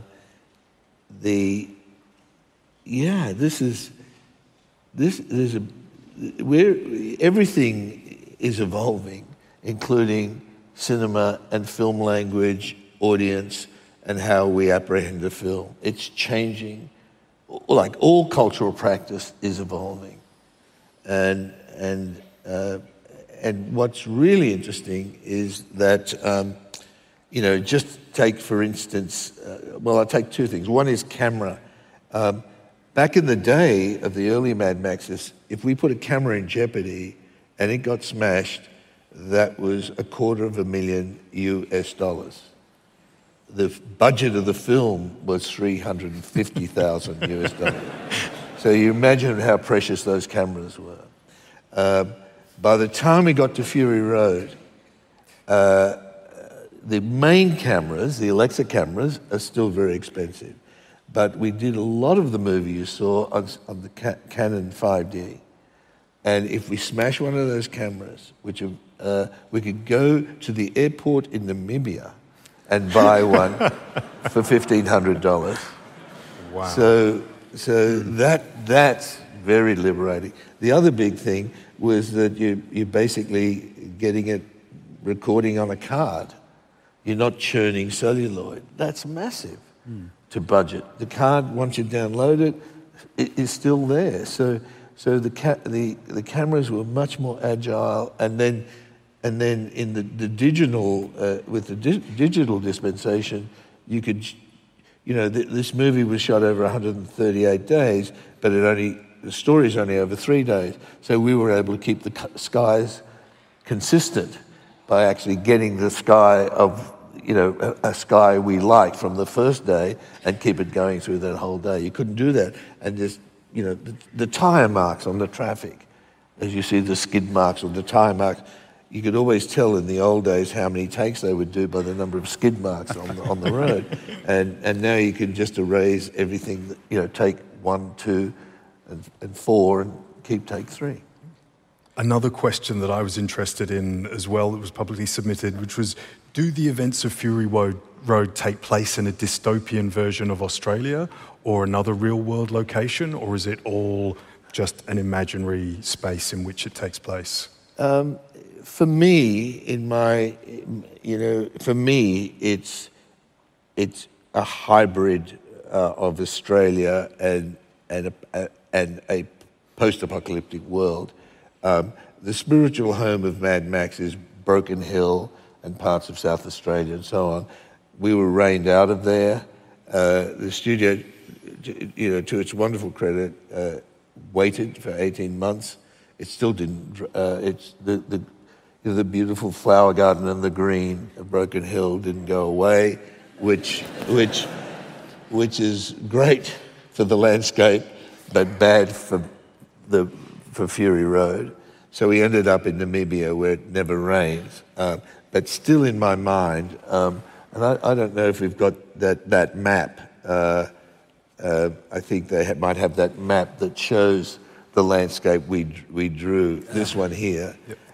That kind of maps out from a bird's eye view the world, and that world, which includes the Citadel, Gastown, the Bullet Farm, a place we call the Buried City, and the green place that was once there.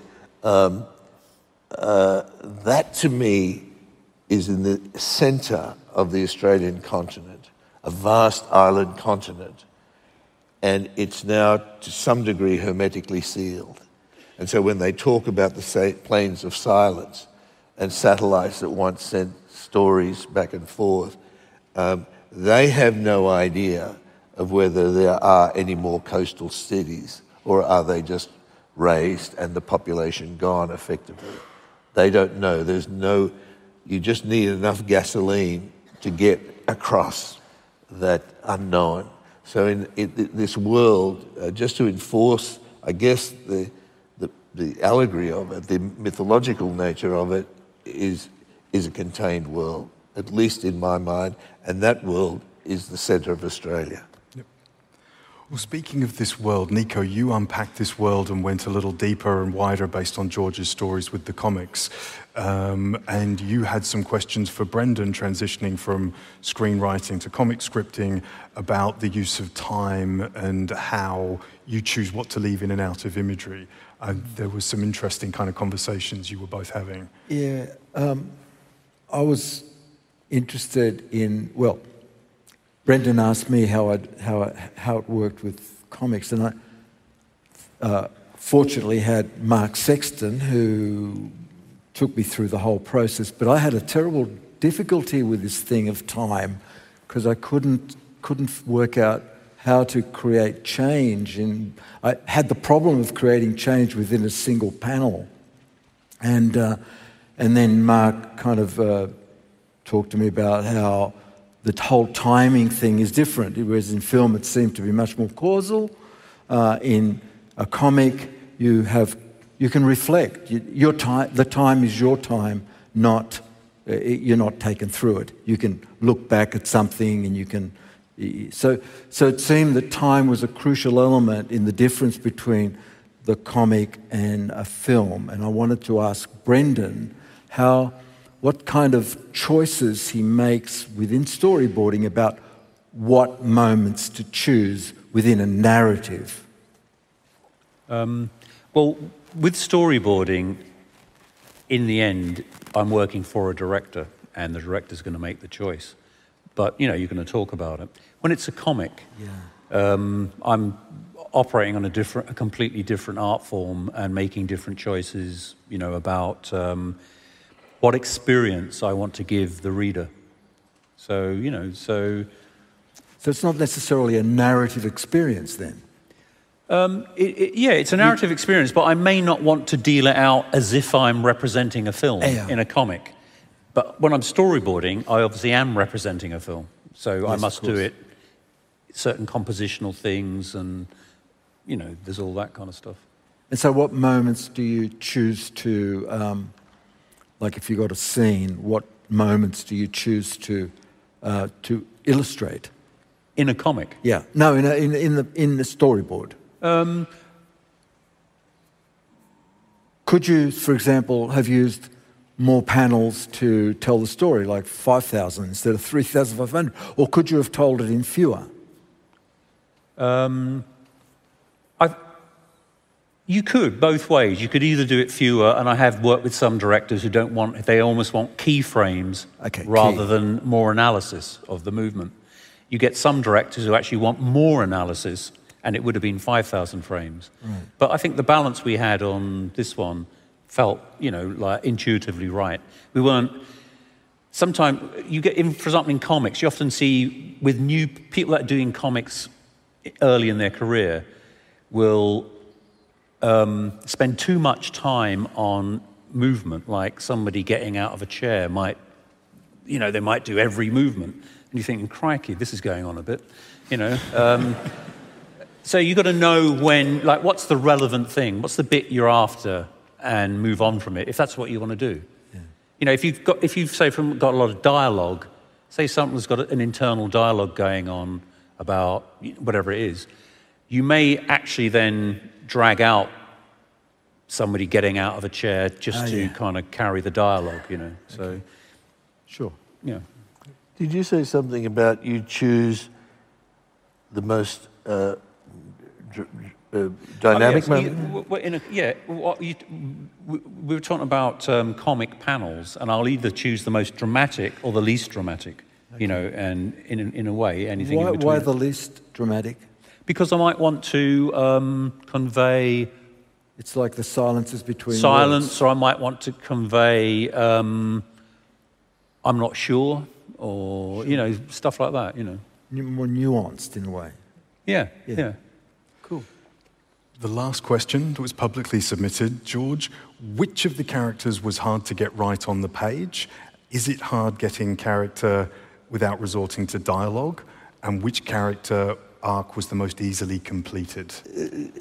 To answer the last first, for me, the biggest character arc is Nux, because he goes from being a fanatic devotee of the Immortan convinced that this is his day to die historic on the Fury Road, and he's disabused life, or the events disabuse him of his belief system, and then he has, and then being someone who has very little time, makes the choice to make the most of what he's got, and then basically relinquishes his own self-interest in the cause of a greater good. So that's a very obvious arc in that character. Furiosa, interestingly, and Charlize's performance is one that doesn't have a big character arc, because she's in many ways mysterious as we're getting to know her, and it's only when she is crushed by the events that we actually get to know her, and then Max has to give her hope. Max's story, Max was difficult because we don't have many words for him, but his arc is one of going from essentially a wild animal. He's behaving exactly like a trapped wild animal, literally trapped, and bit by bit, increment by increment, he actually acquires his language, his humanity, his ability to regard another positively, and ultimately to give of himself. And as Brendan points out, giving his own blood is, for another is a big moment. Do you remember that scene where Max penetrates her with a knife and then gives his own blood? To me, was them consummating. This is these two, crazy warriors, and if you like, making love. Do you remember? I don't know if you remember saying, but you wanted that scene to be like a post-nuclear Gone with the Wind. Do you ever remember?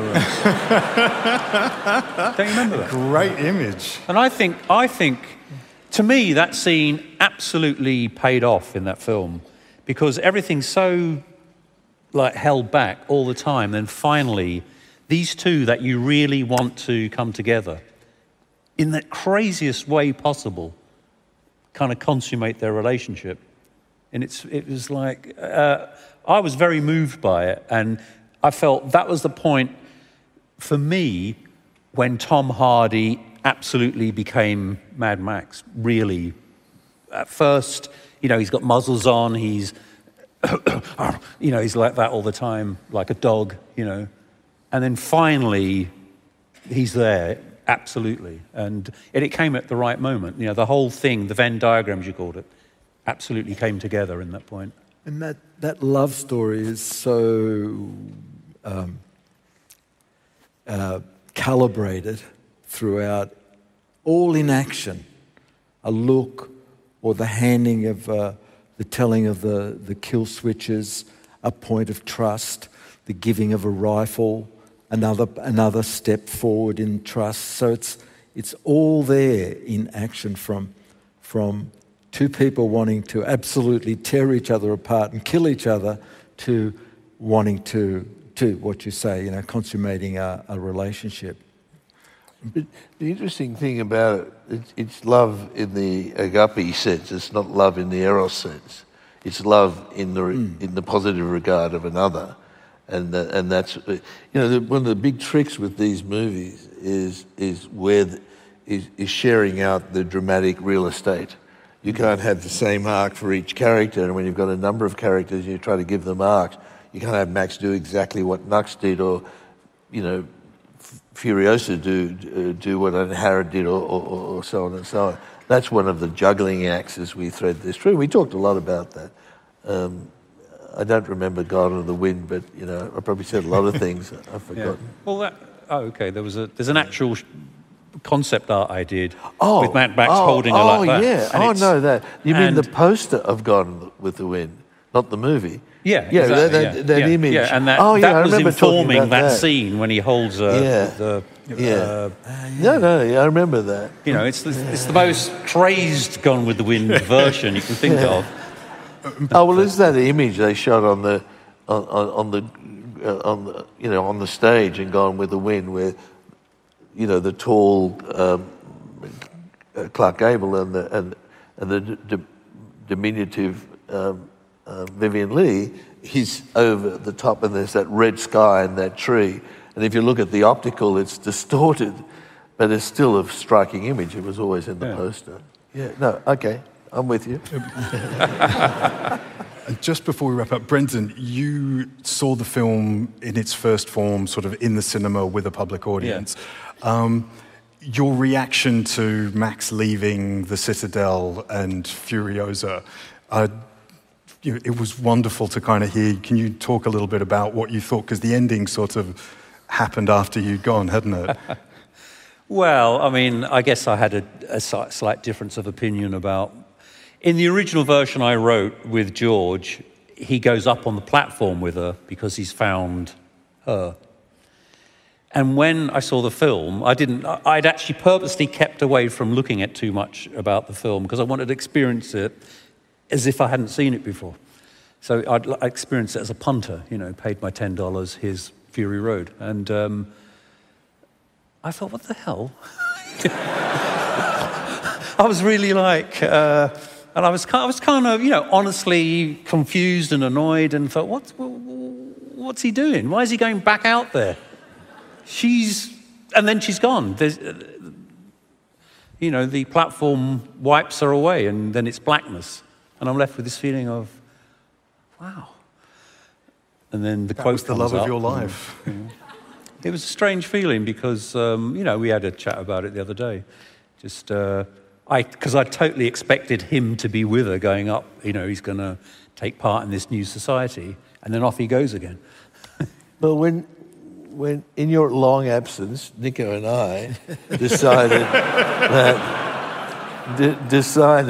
that Max hadn't earned the right to go there.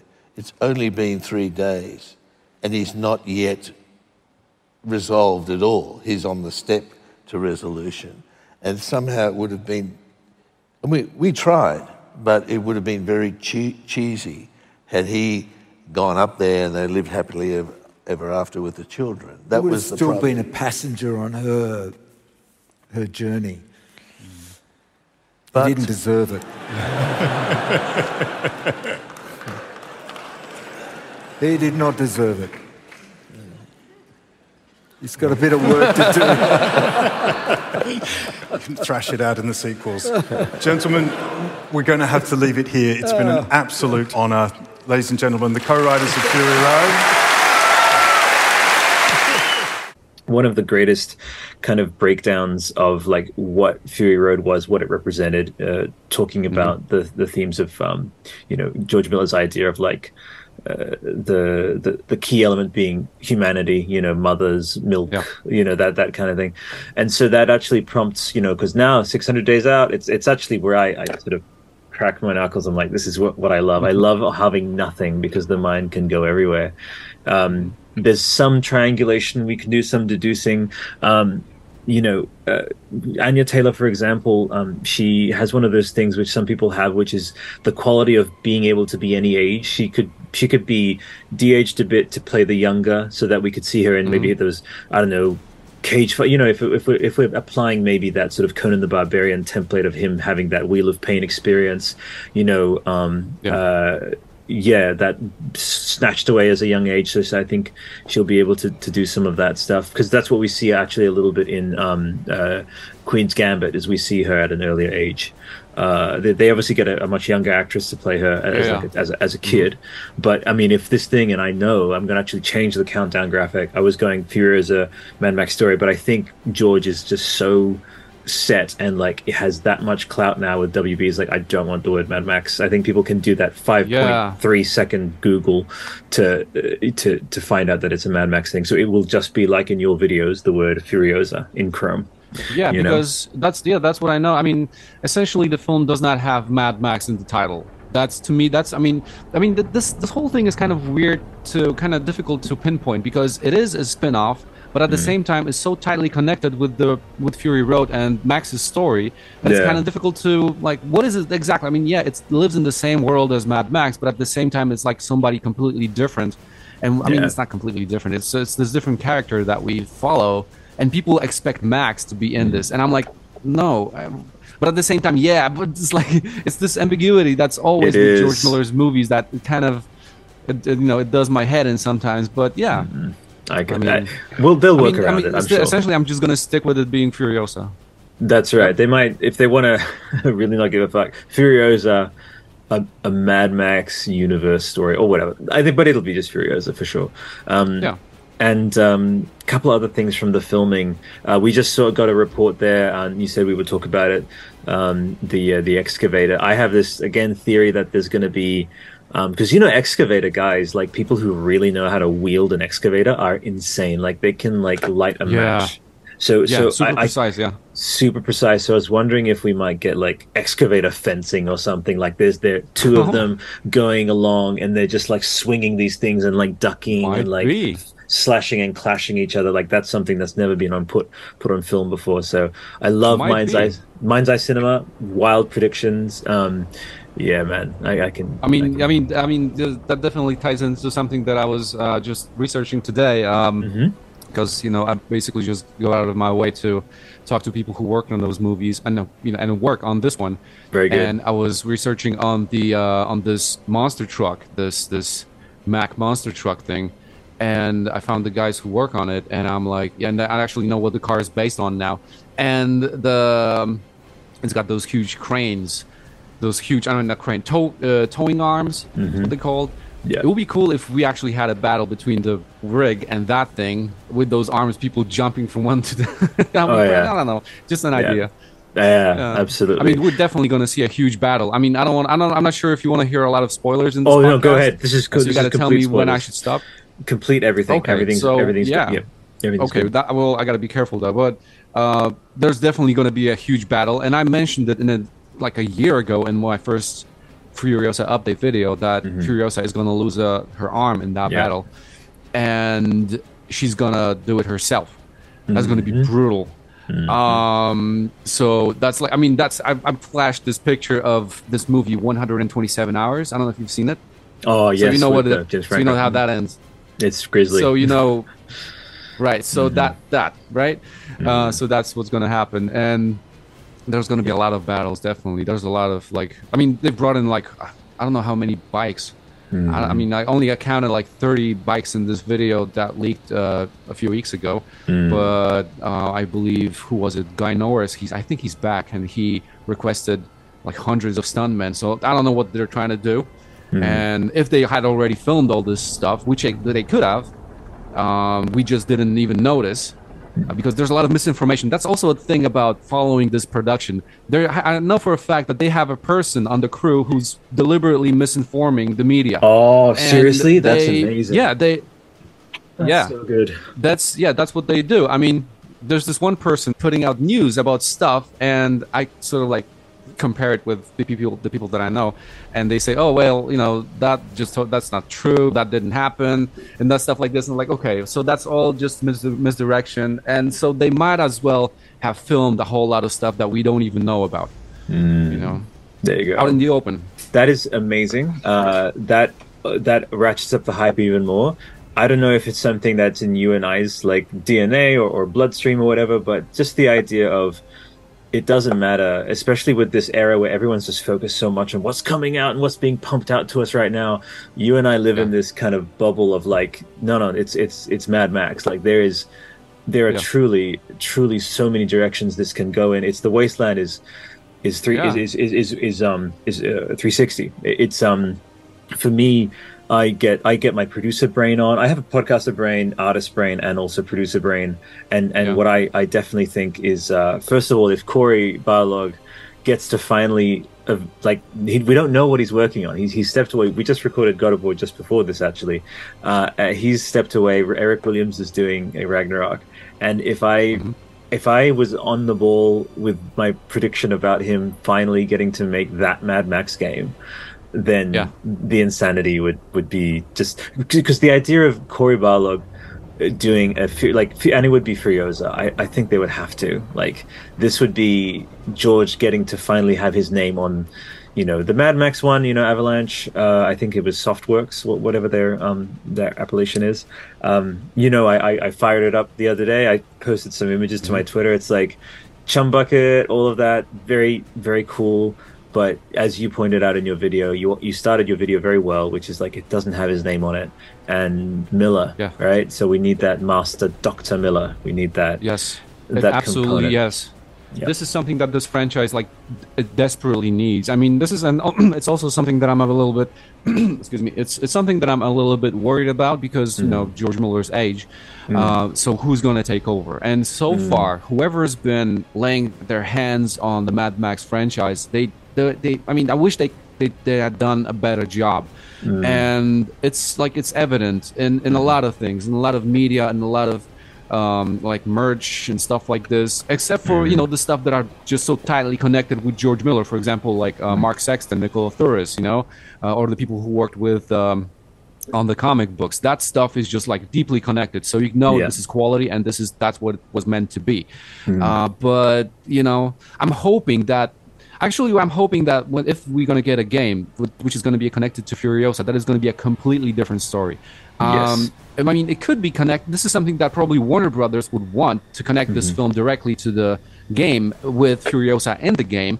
But I think George Miller has a lot of stories. For example, we could maybe have a game that, I don't know, about the Doof. The Doof? I don't know. He's one of the characters that has a complete backstory too, I have an idea. You go Furiosa the movie is a prequel, but Furiosa the game is what happens with Furiosa after Fury Road. So but we actually see that in the comic books. Well, basically, but also but to sort of have that grow, and then we can see because that's one thing they do is with certain source material you can because a comic can only tell so much, and that's going to be and also WB. They really do have the potential in them. They're doing Hogwarts Legacy, which is the dream come true. Like everyone wants Hogwarts Legacy, but for Mad Max, potentially to create our own Wastelander. Potentially, I mean could you imagine that? Basically, right? Yeah. Well, I mean, as long as they understand the source material and they're not reckless with it, and because this is a gripe that I have with Warner Brothers in general. There's a lot of weird decisions that so to speak, they rocked the boat, and I just wish that they had somebody who would really supervise all this stuff, just so that they would not accidentally leak some things, because you know what happened with the game, right? I mean, they spoiled essentially who the main villain is in the game, and that was 5 years before they even started filming the movie. And I'm like, okay, guys, come on, you gotta I know George Miller has a lot of material, but slow down a little bit, maybe consult before you actually start putting all those things in the game. It's one of the reasons why George Miller's name is not in the game, and he just sort of distanced himself from that. And I wish that they had somebody who'd really supervise that kind of stuff, in depth. Yeah. Do you think that because of that, the game, and you pointed it out in your video, I'll actually cut to it now, that thing about the gasoline tank on the back of the Interceptor, that was left specifically because of the game, etc., or removed or whatever. It was the spoiler, the real spoiler. The spoiler. Excuse me. I think that because of what happened with the game, I think that would have basically prompted Miller to pivot. Dementis doesn't. I mean, I don't know.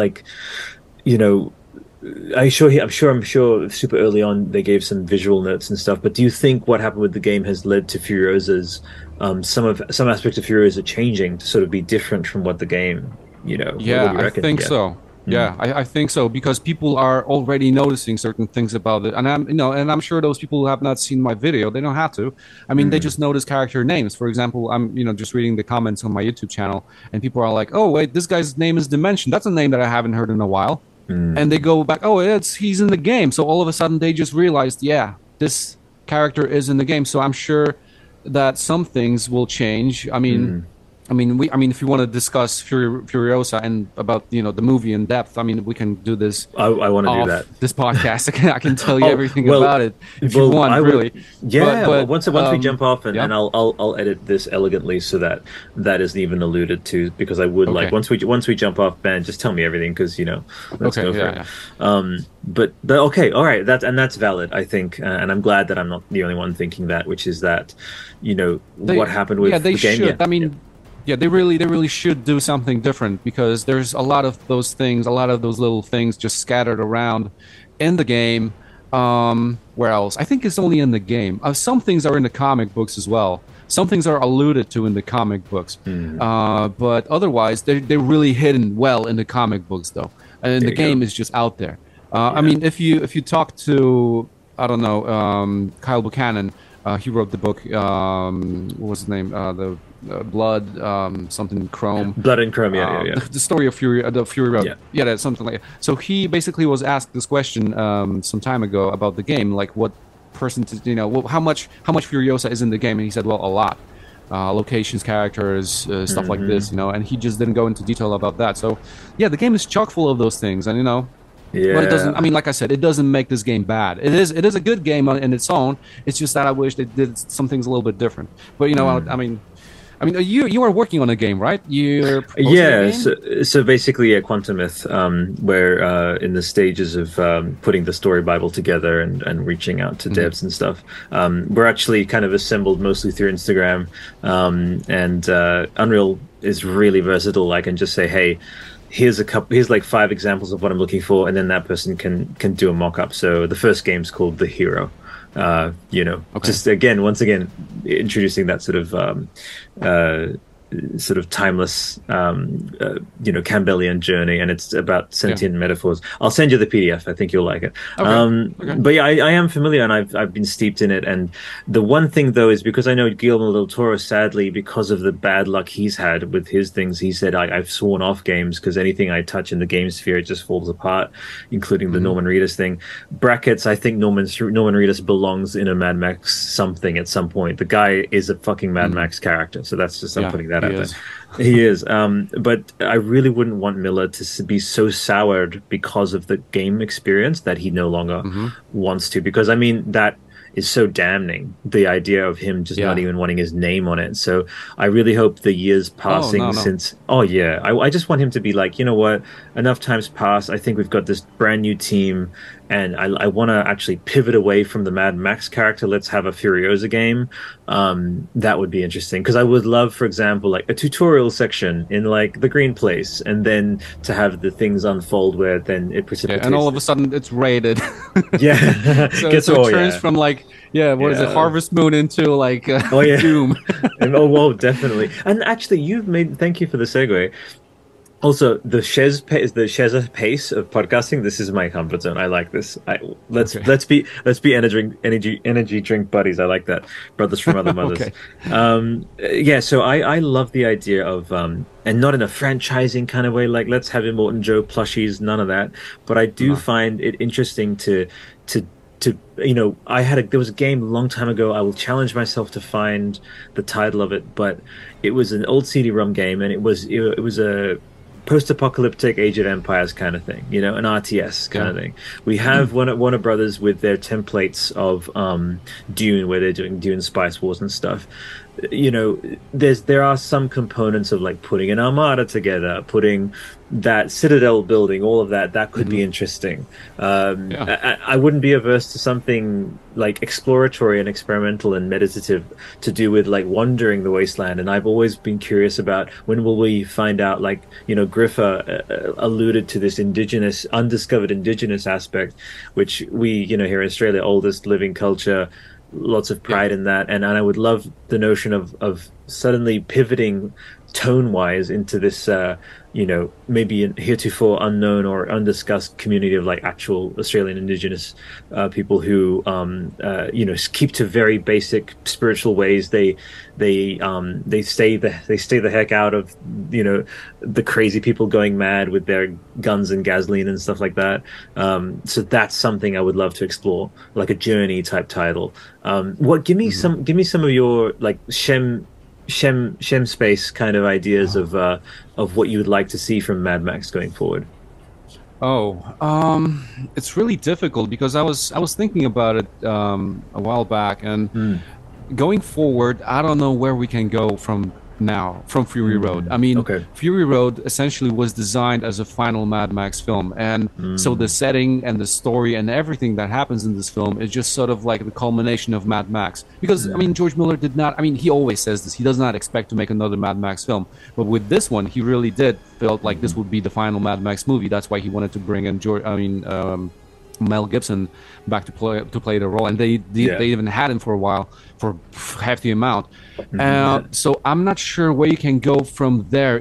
So it could be either even worse in the entirety of the Wasteland, or it could get a little bit better, kind of like in Beyond Thunderdome, where you can see the civilization sort of like rebuild. But I don't know if things are progressing in that direction, and we're talking about Beyond Thunderdome, where we have like toxic storms and people are just trying to survive as a civilization. Where do you go from there?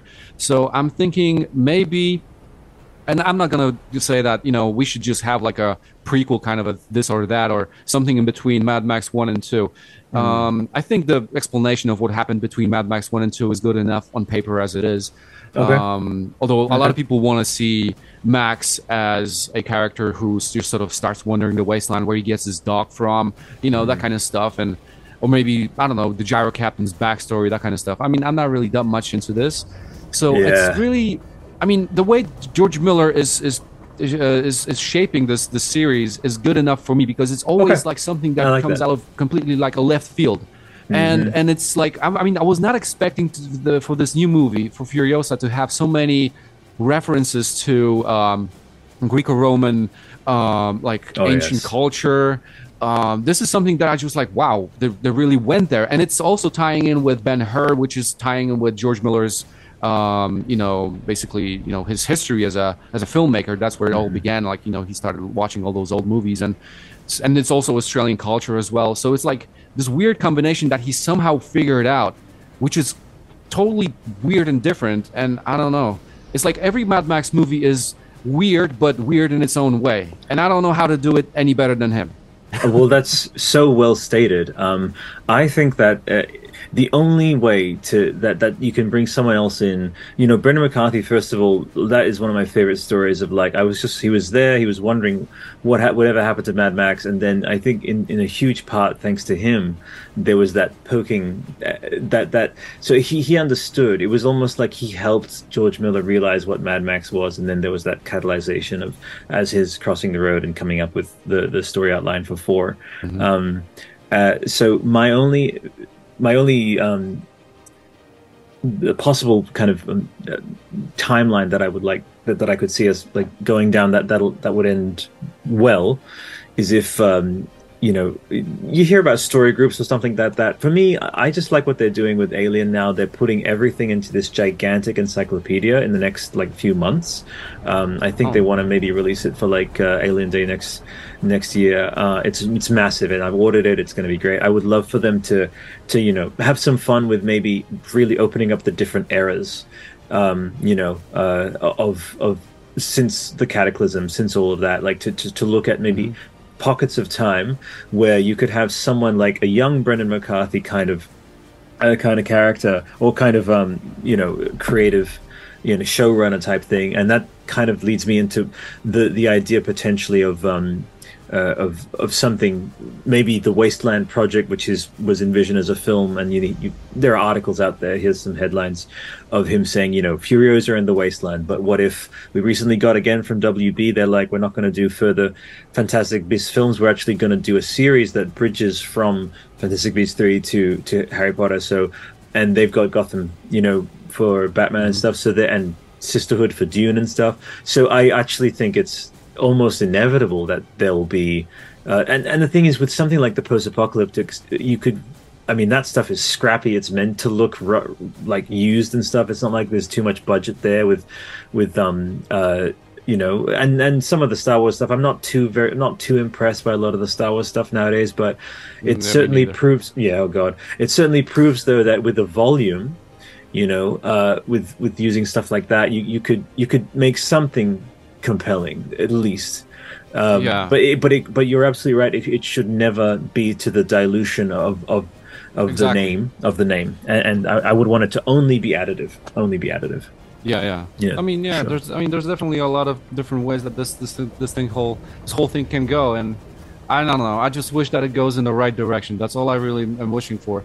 I Me mean, too. if you've noticed that, the people who are fans of the Mad Max franchise, I mean, the franchise in itself is so solid, even including Beyond Thunderdome, that people just latch onto Beyond Thunderdome as this black sheep of the series. But when in fact, it's not really that bad of a movie. It's a good movie.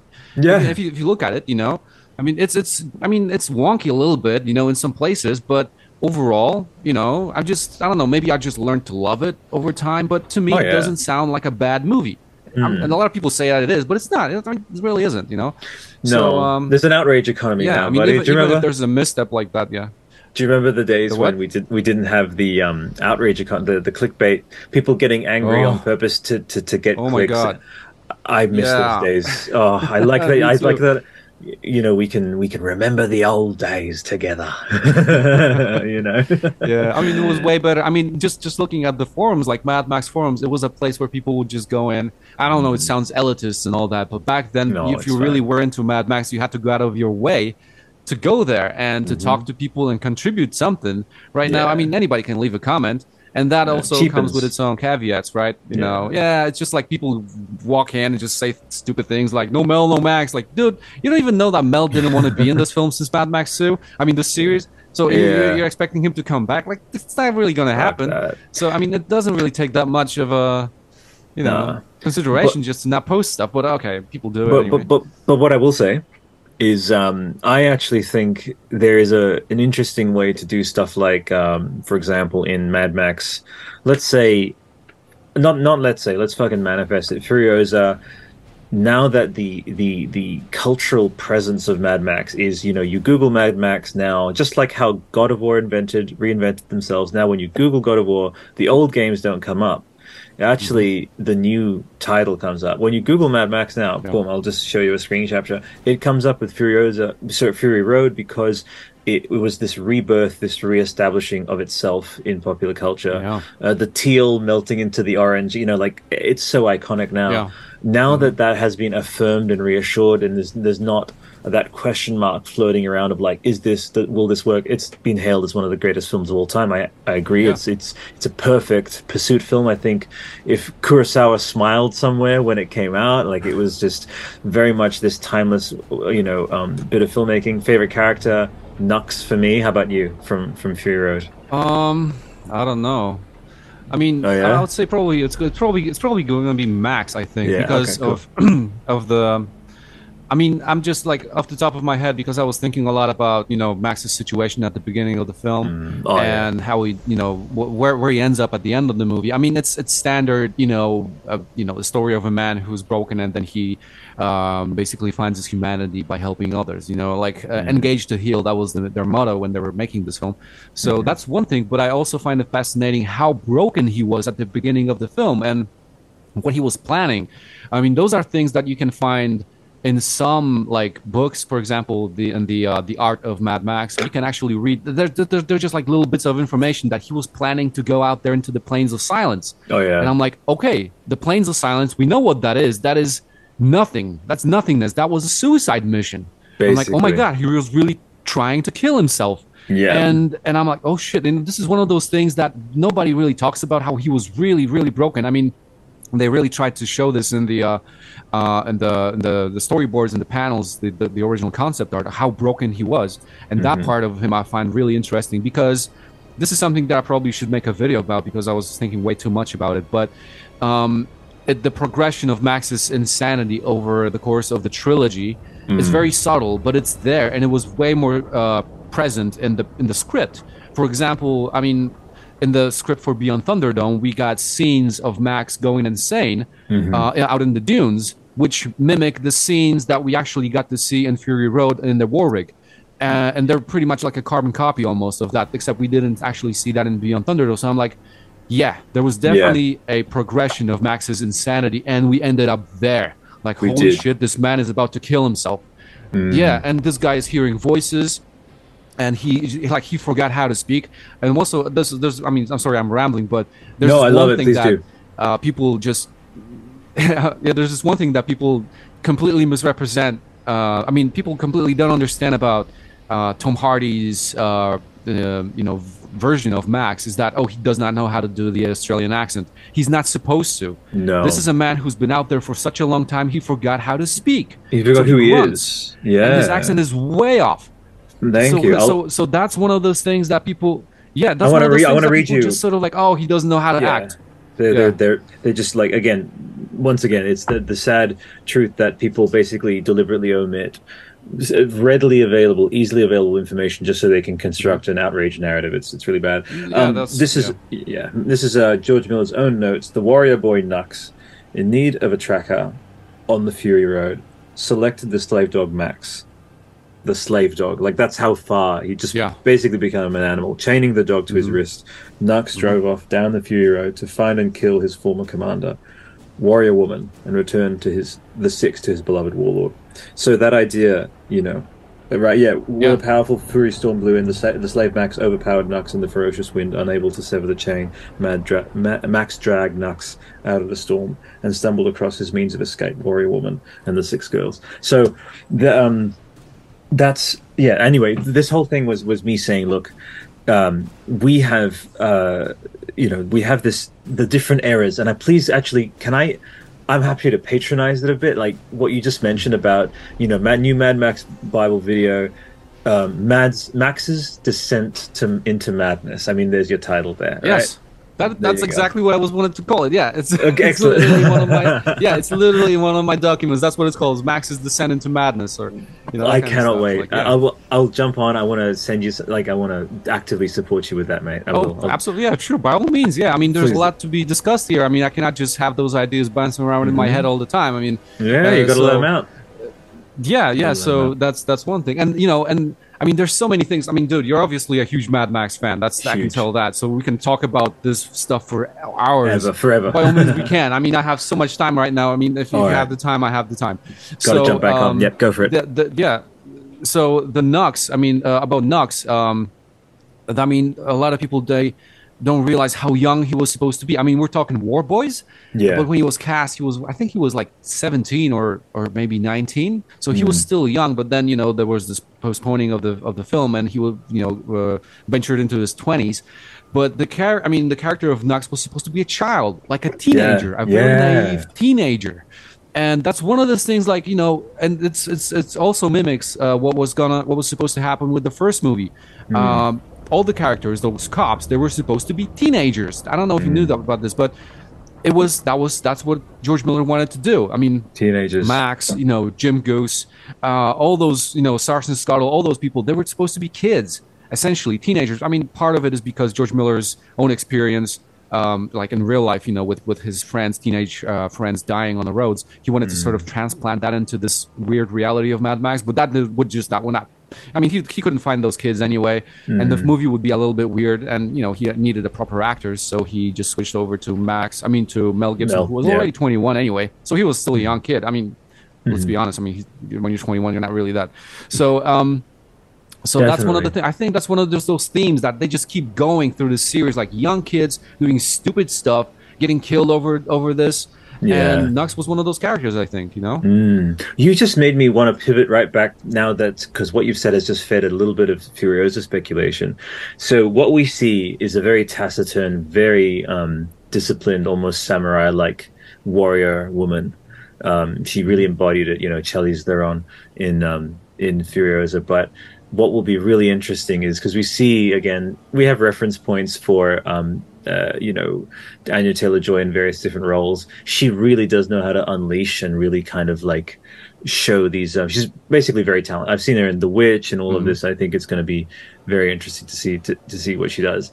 But I am always fascinated by like just the arc of how someone went from one place to who they became and what really catalyzed that.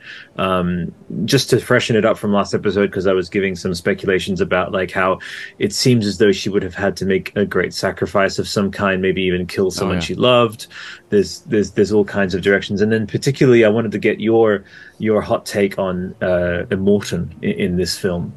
Hmm. Go for it. I mean, what direction could you? How do they not undo this mythologization that we've had of Um, Huber and Keyes, as this villain? oh, Like, what do they? how do Yeah, they? what? How do they not undo it? How do they not Just undo by it? not Yeah. showing him. By not showing him, Ooh, very I think good. it would be better if he just basically existed as this vague figure in a castle that Okay, just instructs people, and you don't know really who he is, but he is powerful. I like that. And everybody who walks up to him, it just, I mean, in the leaked, the stuff from the leaked footage from Cornell, you could Hmm. see that everybody's just looking up. I really believe that this is a scene where all the gang just sort of like pulls up to the Citadel and they're looking up at the Immortan's lair or whatever it is, and we don't get to see him. We only get to hear him maybe, and that's, I think that would just feed into Very this powerful. mythical character that he, yeah, because less is more. You don't, that's the thing with George Miller. He understands this type of stuff. Like, you're not supposed to show everything in that way. I've always been saying this. He's the opposite of George Lucas, who needs to have a fucking opening crawl explaining space taxes for a movie. And Yeah, boy. with this, and with Mad Max series, you don't need to. I mean, the whole world is built behind the scenes, and we only get a glimpse of it, and everything is in that glimpse. You can just pick it apart however you like. That's the genius of George Miller and how he constructs Mad Max movies. And I think making Immortan that character, that's just this vague figure somewhere out there, and he's so powerful that you don't even get to see him. I mean, we already know what he looks like anyway, so you can just jump into Fury Road and watch that. But yeah, I think that's the way to go if you want All to right. keep him like this mythological, Focus, powerful. focus more on. I love that. Focus more on Dementus, and then have Immortan be this looming threat, be this something that like Dementus maybe gets like terrified by, like just like to almost build and enhance what we eventually see. Because for me, I have gripes here and there about a lot of the Star Wars stuff, but with at least some of the aspects of Rogue One, I actually thought that they were handled pretty well. Like when I think about how, when he's in that trench going and trying to like destroy the Death Star, I actually have this notion of like a team. Like it wasn't just the insane unlikelihood of him having survived being this farm boy who's never flown an X-wing, all of that, all those basically odds against him. In the back of my mind, I actually do think about, wait, this is also the fact that he's even here with this chance is because of this whole team of people, and it actually adds Yeah. a bit of emotional weight to me for me, that Mhm. and the Galen Erso stuff. So what I hope is that we have something where the next time you and I, Shem, we should have a screening at some point if you come to Australia. Yeah. Fuck yeah! Next time you and I sit down and watch Fury Road, we keep up We post can- like after watching Fury Road, like it actually enhances that experience. Yeah, I mean, we could actually like watch this thing on, I don't know, remotely and deconstruct the movie just watching it, over the internet. That would work too. Let's do it. But also yeah, we can do that. And just going back to this idea that you said, that George Lucas, I mean, the Star Wars series was greatly sort of like, I would say, saved by people around him, because that's what you said, right? I mean, Yes. that basically there's a lot of people working on the series that basically just guide the series in the right direction. Apparently now in a good direction, because I stopped following. But Yeah. anyway, it's very similar. This is something that you kind of learn just by talking to people who work with George Miller closely. But he also needs this direction, and sometimes it's like, I'm thinking like, if with some of his ideas, like if he had his way with the vehicles, with this design, and then there was no Colin Gibson around, oh my god, like he would have No. I mean, Like- the vehicles would look totally different. Everything would, like, for example, like even the vehicles, like with Brendan McCarthy, what he designed for the film, they're spectacular designs, but functionally, just not. It's not going to work. They needed No. Peter Pound, who Yeah, actually to understands rein the him in. mechanics, to actually make something, to actually make it work and look cool. But yeah, so it's always a collaborative effort. It's an between alchemy. a lot of people, and it's just like George Miller also. Yeah, it is. Yeah, so you got to have a lot of different elements for it to work, and George Miller is no exception. As much as everyone calls him the genius, the madman behind Mad Max, and there's a lot of truth to this, obviously. Yeah. But yeah, there's also a little bit of You But a know, there's room madman for him on to his make some own. errors. Let's be honest. Exactly, you said Yeah. it perfectly, Shem. A madman on his own. Sorry, not compelling. A madman where there's people around him trying to herd him and then getting him into like that was George Lucas having. He actually wanted to do three Death Stars, I believe. I'm not Oh. kidding. Like, and he wanted, Adventures of Star Killer, the Chronicles, the big long title, and then because Mm-hmm. he had that, those critique energies around him, and obviously he said that he was miserable, but that it's so far, I'm sorry, but that misery on your part led to this perfect combination of like practicality. I can't remember, Christian someone, the set designer, is like, look, we can't custom mold this thing. Like, I just have to grab, and he grabbed like a torch shaft and then added a few bits and bobs, and then that was a lightsaber. So Yeah. that's, yeah. And then Marsha Lucas, who shares DNA with George's wife, definitely, of just being these incredible, like, these women who can edit these movies, this madness, into this beautifully sequenced. I think you pointed it out really well about like why it's actually. There's a couple of different channels. I think there was one. It was the. I'll cut to a little clip now. You've probably seen it. It is the guy who says the making of Mad Max Fury Road was a shit show. Right. Oh yeah, And I've seen that one. Yeah. yeah, really good. And he talks about how like Gabrielle, specifically edited so that the eye wouldn't be needing to dart too far across the screen. Like it was beautifully done. So Yeah, the center screen editing. Yes. Yeah, that's what happened. By the way, what do you think about editing in Fury Road? I mean, in the context of the original trilogy. oh well, the thing is, in many ways, mate, like Fury Road it's my favorite of all the films. I think it is almost a genre, like it's this undertaking unto itself. Like, it feels connected, but in many ways I think more disconnected, more separate, and this true distillation and evolution of what Mad Max was, which came out of left field. People were like, Mad Max, once again, just like God of War, it's like, you're already established in pop culture. There is a version, there's a timeline where nothing ever really happened after Thunderdome, and look, Fallout, Rage, Borderlands, they'll all always praise be to the almighty Mad Max, and it had already established there was no calling, there was no need for it to reinvent itself this way.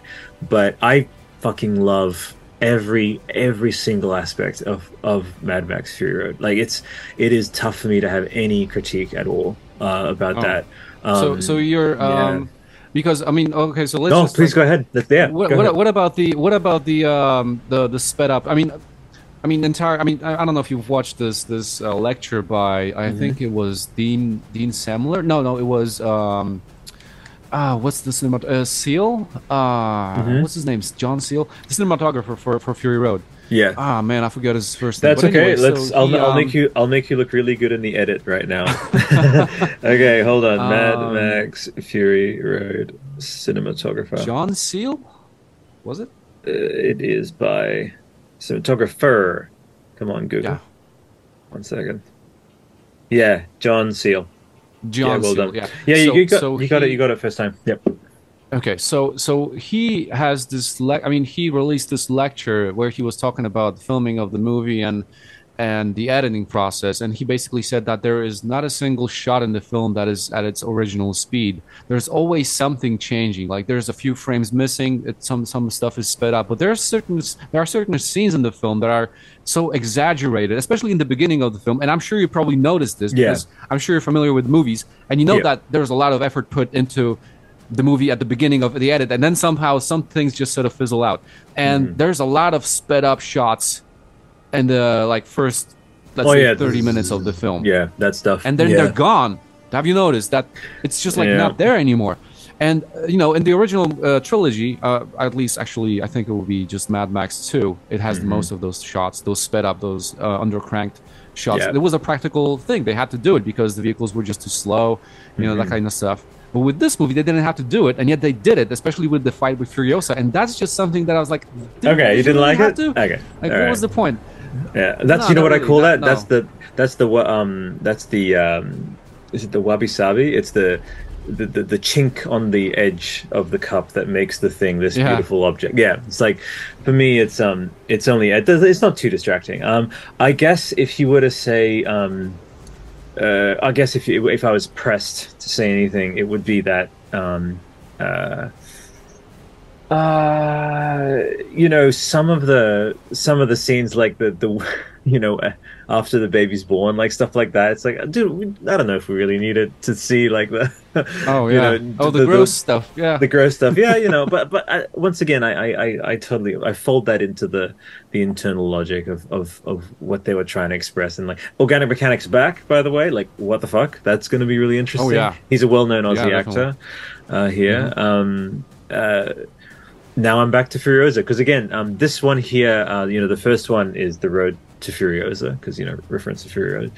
But I have an interesting title in mind for this one because it's like your Mad Max Bible, you're this knowledge bringer, to the masses on this front. So it's like I felt like calling it the Book of Mad Max or something, or the Chronicle of the Wasteland or something, because my ideal thing with Furiosa, which we had that thing where some of the New South Wales people got together. They actually was born in New South Wales, so I actually went to see if I could go out there to Broken Hill. They'd already finished filming by the time I could pivot around and stuff, but I got to get the casting director, whatever details and stuff. So if they do the Wasteland, I don't know, man. I'll have to probably, if I get anything, and I'll be like, can I bring a +1? And I'm basically gonna harangue you until I get you here, and Okay. I can wear a blindfold around you so I don't ever find out what you look like. But I think it's my duty as the Mad Max podcast is to get you on the set of a Mad Max movie one day. Yeah, Well, I mean, that would be great. Okay. I mean, I'm Got it. perfectly fine just observing this stuff Okay. from afar and just sort of like that's cool too. But yeah, I mean, definitely. I mean, this is one of the things that I have to absolutely do at one point in my life, just to visit everything and see everything just firsthand. Yeah. Even though I mean I'm pretty close anyway for what I'm doing, but yeah, that would be really just by all means try to do that. All right. That is now Forever committed. grateful. That is committed to podcasting tape. Well, anyway, what I wanted to say is going forward from here, as much as there's going to be moments where I like to try and not jinx it and say like the filming, it had the flooding, but it won't. Fingers crossed, it won't nearly be as much of an involved of a delayed of a process as between Mad Max 3 and 4. Like between 4 and 5, it's going to look like a holiday compared to what it was between 3 and 4. Don't worry about the delays at all. Like seriously, No, I mean, of course not. I'm not worried at all. Yeah, I mean, yeah. I don't know if you follow the people on, for example, like CJ Bloomfield. Just follow those people on Instagram and see what they're doing. Like seriously, they're really posting stuff from the set. They're right Yeah. now in some sound stage, and I'm just looking. I was like, okay, those guys seriously just post videos of the trailers that they're in. Okay, why not? Why Seriously, not? that's what they do. Like you can look around, pause those videos, and look at some details. So I mean, I'm That's not it. worried at all. The production was just hindered a little bit, by Mm-hmm. those floods, but everything else just keeps going. So There we go. So here's the big one: is are you comfortable? Would you be comfortable? Because right now we have this baby of ours, which is Mad Max. It is in its own. I wouldn't call it niche, but it is certainly within its own sort of certain scale of people knowing about it, that familiarity. You have examples of things getting too overbloated. I think they've gotten a little bit into a bit of a conveyor belt filmmaking cookie cutter thing. Yeah. And then you have Star Wars, which again I have issues with. Because I'm very protective of Mad Max. It's from my country. I really, it's like, and what I want is for them to be basically to the eyes in charge or whatever, the big cheeses, to recognize what's being done wrong, like with Wizarding World, whatever. Like try and make Mad Max your case. Prove to us that it's like you're looking at what other people are getting wrong and you want to really get this right. So I want Furiosa to really like to kill. I want it to like by the time it comes out, people will be so grateful post pandemic to see this amazing film. And wow, I mean, yeah, okay, keep going. oh that's Just okay. have so Oh, many, that's okay. like, No, things. if you have a thought, please go ahead. Oh yeah, absolutely. I mean, you know what? This is something that I discussed with somebody from the film, and people are gonna be definitely polarized Okay. because I mean, This is something that this is something that I'm leaving after we're done with the podcast. I'm going to be talking about the film with you. Yeah. You can cut this thing out if you want. I'm cutting this out. Don't worry. Okay, but the people are definitely going to be polarized by this film by the virtue of Furiosa being a character that is so like adored by certain circles, and Furiosa became a character that is like poster woman for feminism in some way for some people, and it came with a backlash once the Fury Road comic books were released. I'm not sure if you're aware of that, but Mark we Sexton, spoke about that. He got death threats over this because people were so upset with what was in the comic books, and I'm like, no, you don't understand. This is exactly what Mad Max is. Why did you elevate Furiosa to this level? Now you're disappointed by this. You shouldn't have done this and this is exactly what's going to happen. I think this is what's going to happen with the movie. People are going to elevate this character to this extreme level, and once we get to see what she actually does in the film, people will be like, wow, maybe we were wrong. Maybe there's... God, I hope not. I mean, characters and I mean, no. I mean, not in the sense that they're disappointed, but in the sense that this is such a multi-layered character that you cannot just put her into one box. It's like with all the characters in the Mad Max series, essentially, But yeah, her, I mean, to a big extent.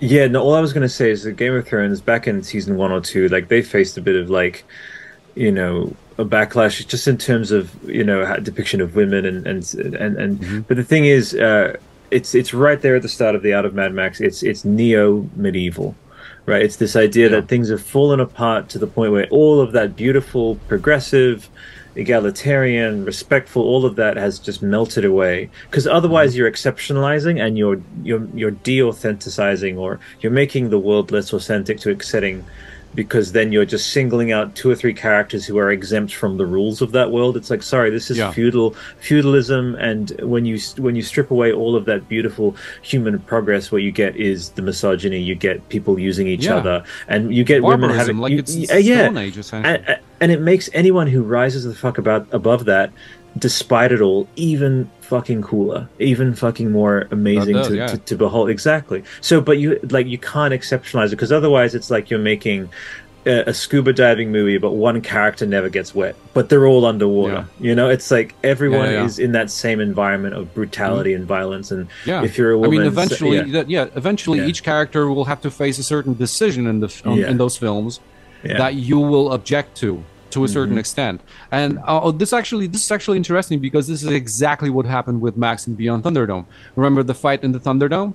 He was willing to kill, and all of a sudden, oh shit, this is a kid. It's a huge grown child that I'm about to kill. And that's when you're like, oh, okay, we got to pull back a little. So even though Max's character is kind of ruthless, and you can see him at the beginning of the film doing all kinds of crazy stuff just to get to what he wants, which is his belongings, essentially. That's his whole damn story arc all the time. He loses his stuff and he wants it back. And so that's a good example. But that was a choice. I think we should, more people, I think in general. All I was going to say, should just accept more of that from the movies. I'm sorry. No, that's okay. We're having a Zoom moment. No.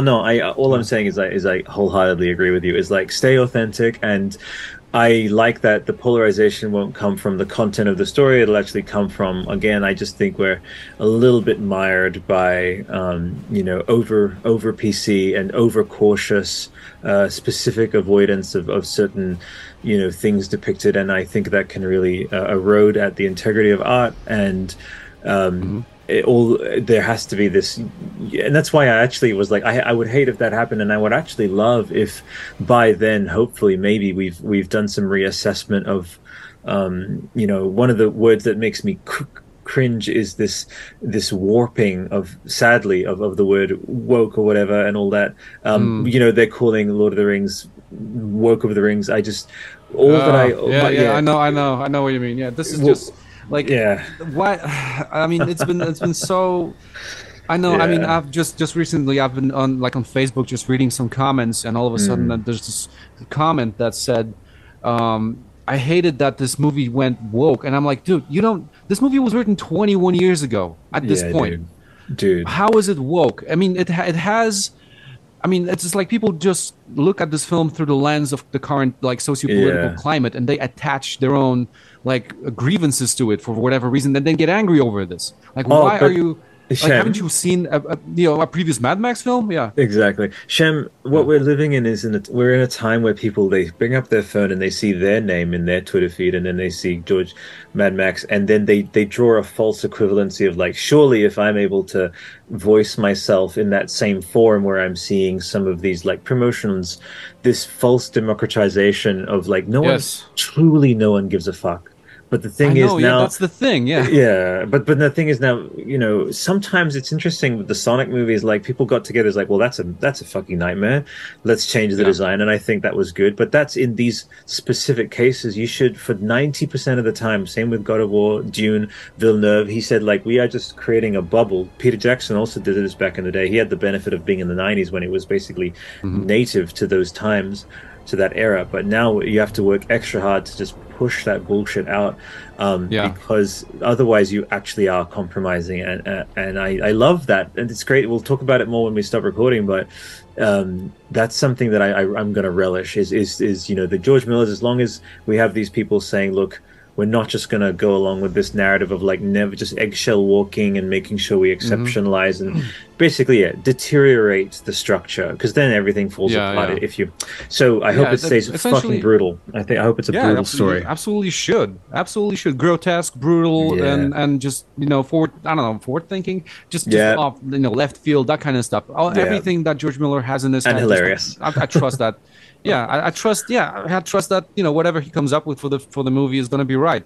And that's Mhm. the thing, that I mean, just going back to Star Wars and how they became, at least in my opinion, like fan service. Like Yeah, the me too. entirety of Disney is Fan just machine. listening to fans so much, yeah, that it's just like, why do we need a backstory for, I don't know, C3PO's whatever golden plated chess piece or something? I don't. We don't need this, and No. yet they listen and people get it, and then they complain that it's not good enough.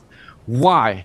Yeah. Come on, you got what you wanted, and all of a Yeah. sudden it's not good enough. Well, maybe you should Well, have. It's think kind of of a like, I don't couple. know if you noticed, Think of but a there's relationship. Think of a relationship. If you're constantly like only doing what you think your partner will want, they'll find you to be pathetic. They'll be like, yeah, aren't you capable of coming up with your own decisions in this? Like that's true. you're just That waiting happens. for me to show my approval, and it's very unattractive. And you want to dump that Hmm. person.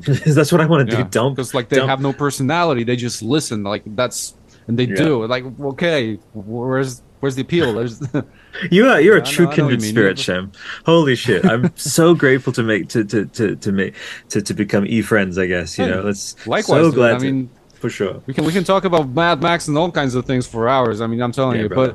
But Mm. the thing, yeah, that's one of those things that listening to. I mean, I'm talking about this. You said this. What is this? The democratization Yeah. of this of the internet. That it's Hmm. false democratization. Hmm. I agree that it's. I don't know why, but people, I think they think because they share the same platform with others, Yeah. this gives them the same sort of like, not even, I mean, not only the voice, but they think that their opinion is as valid as anybody else's. Like, oh, no, you just have the voice. Yeah. That's all you have, and That's there's it. something that's got to come with it. It's not that you Yeah. just sit down, you type, I want this and that happens, and if it doesn't, then you get angry. No, dude. First of all, you got to have some kind of like expertise. I don't know, maybe something. I mean, this is one of the reasons why I don't put out ideas for whatever the next Mad Max movie is. I don't even compare it to George Miller whatsoever. Yeah, It's not dude. my place to do this. And yet there's people out there who are like, oh, I want to see the backstory for the dog from Mad Max 2. I'm like, no, you don't. You really No. don't. You should probably just No. delete that comment. It's Yeah. stupid. Well, it's basically And it's also all. it's Yeah, it's go ahead. people who, yeah, it's also the people who, for example, they want to cast certain certain actors in characters just by the looks. Come on, man. I mean, what about acting? Does that Yeah. not matter at all anymore? There's, oh, this Exactly. character kind of looks like Han Solo. Let's okay, he should be Han. No, he should not. Maybe he doesn't know how to No. act at all. I mean, that's just one of the things that I have a problem with when I going get it, online bro. and reading a whole bunch of comments and getting ideas from people who don't know what any better. But It's all about where it is what comes is. from. It's all about where it comes from. Basically, as you'll notice across all the Topic Podcast Network, if you just check it out, all of the shows, it's because once again, it was this thing of I didn't see someone doing it, so I just wanted to start making it myself. And it is actually I tolerate, like, I have zero tolerance for people who try to bring in hate wagoning, I call it, or trying to sort of mine or farm controversy, or anything of what you basically see like 80% of people do to try and get clicks. We are deliberate, like we're very mellow, very accepting. And so if you're like, hey, let's talk about how it could be interesting. Not, see, I just said could be. It's a gentler way of phrasing it. Instead of like, they should do this, and there's so much evidence. Like, my vocal register never goes that high because, like, what the fuck do I know? I'm just riffing. I'm just talking, and then if some of the creators happen to hear it, then that's great. But there's never any expectation. Basically, we live in an age of entitlement, and fuck this planet, and we should actually be in the Mad Max universe and see how they handle themselves. We're on our way. Yeah, we're on our way. Yeah, definitely. There's something happening in the world right now that's just fuck. I mean, we're probably gonna be well prepared for whatever's gonna happen. You said it, dude. But until then, let's make our Mad Max, I guess, chronicles. This is a pod chronicle. You're doing this amazing video series, which I, again, must express immense gratitude for, dude. I feel like I met a brother out in the Wasteland today. Thank you. Likewise, dude. Absolutely, man, for sure. Fuck yeah. Hell yeah. And let us, fuck yeah. Let us, we really could talk all day, but I want you to have the rest of your weekend. I'm going to start editing this one up, and let's catch back up soon. And I love that idea of I'll actually have it in the screen here. We can break down the movie. We'll just go through it, on the way to Furiosa, because I'm sure you'll edify yourself. You probably might even get some video ideas along the way. You'll be like, actually, now that we're at minute 6 or 7 or 17 or whatever, like this gives me this idea for a video, and it might be this additive experience for everyone. So I think it'll also, bring people on this sort of analytical chronicle journey along with us, man. Fuck yeah. Right, yeah. Absolutely, right, let's do that. Dude, it's been such a pleasure. Make sure to have a great rest of your day. Hey, same to you. It's brother. Been great meeting you. I mean, seriously, this is one of the best conversations that I had man, about Mad Max. And also yeah. in general, because I can tell that, you're definitely on the same page as I am when it comes to a lot of things. So it's great. It's also a bonus that you're a huge fan of Mad Max as well. Man, and like I said, you got a standing invite to Australia. Like, fucking crash on our couch, man. Like, anytime. All right. Okay, I'll take you up on it then. See you, brother. Be well. All right, see ya.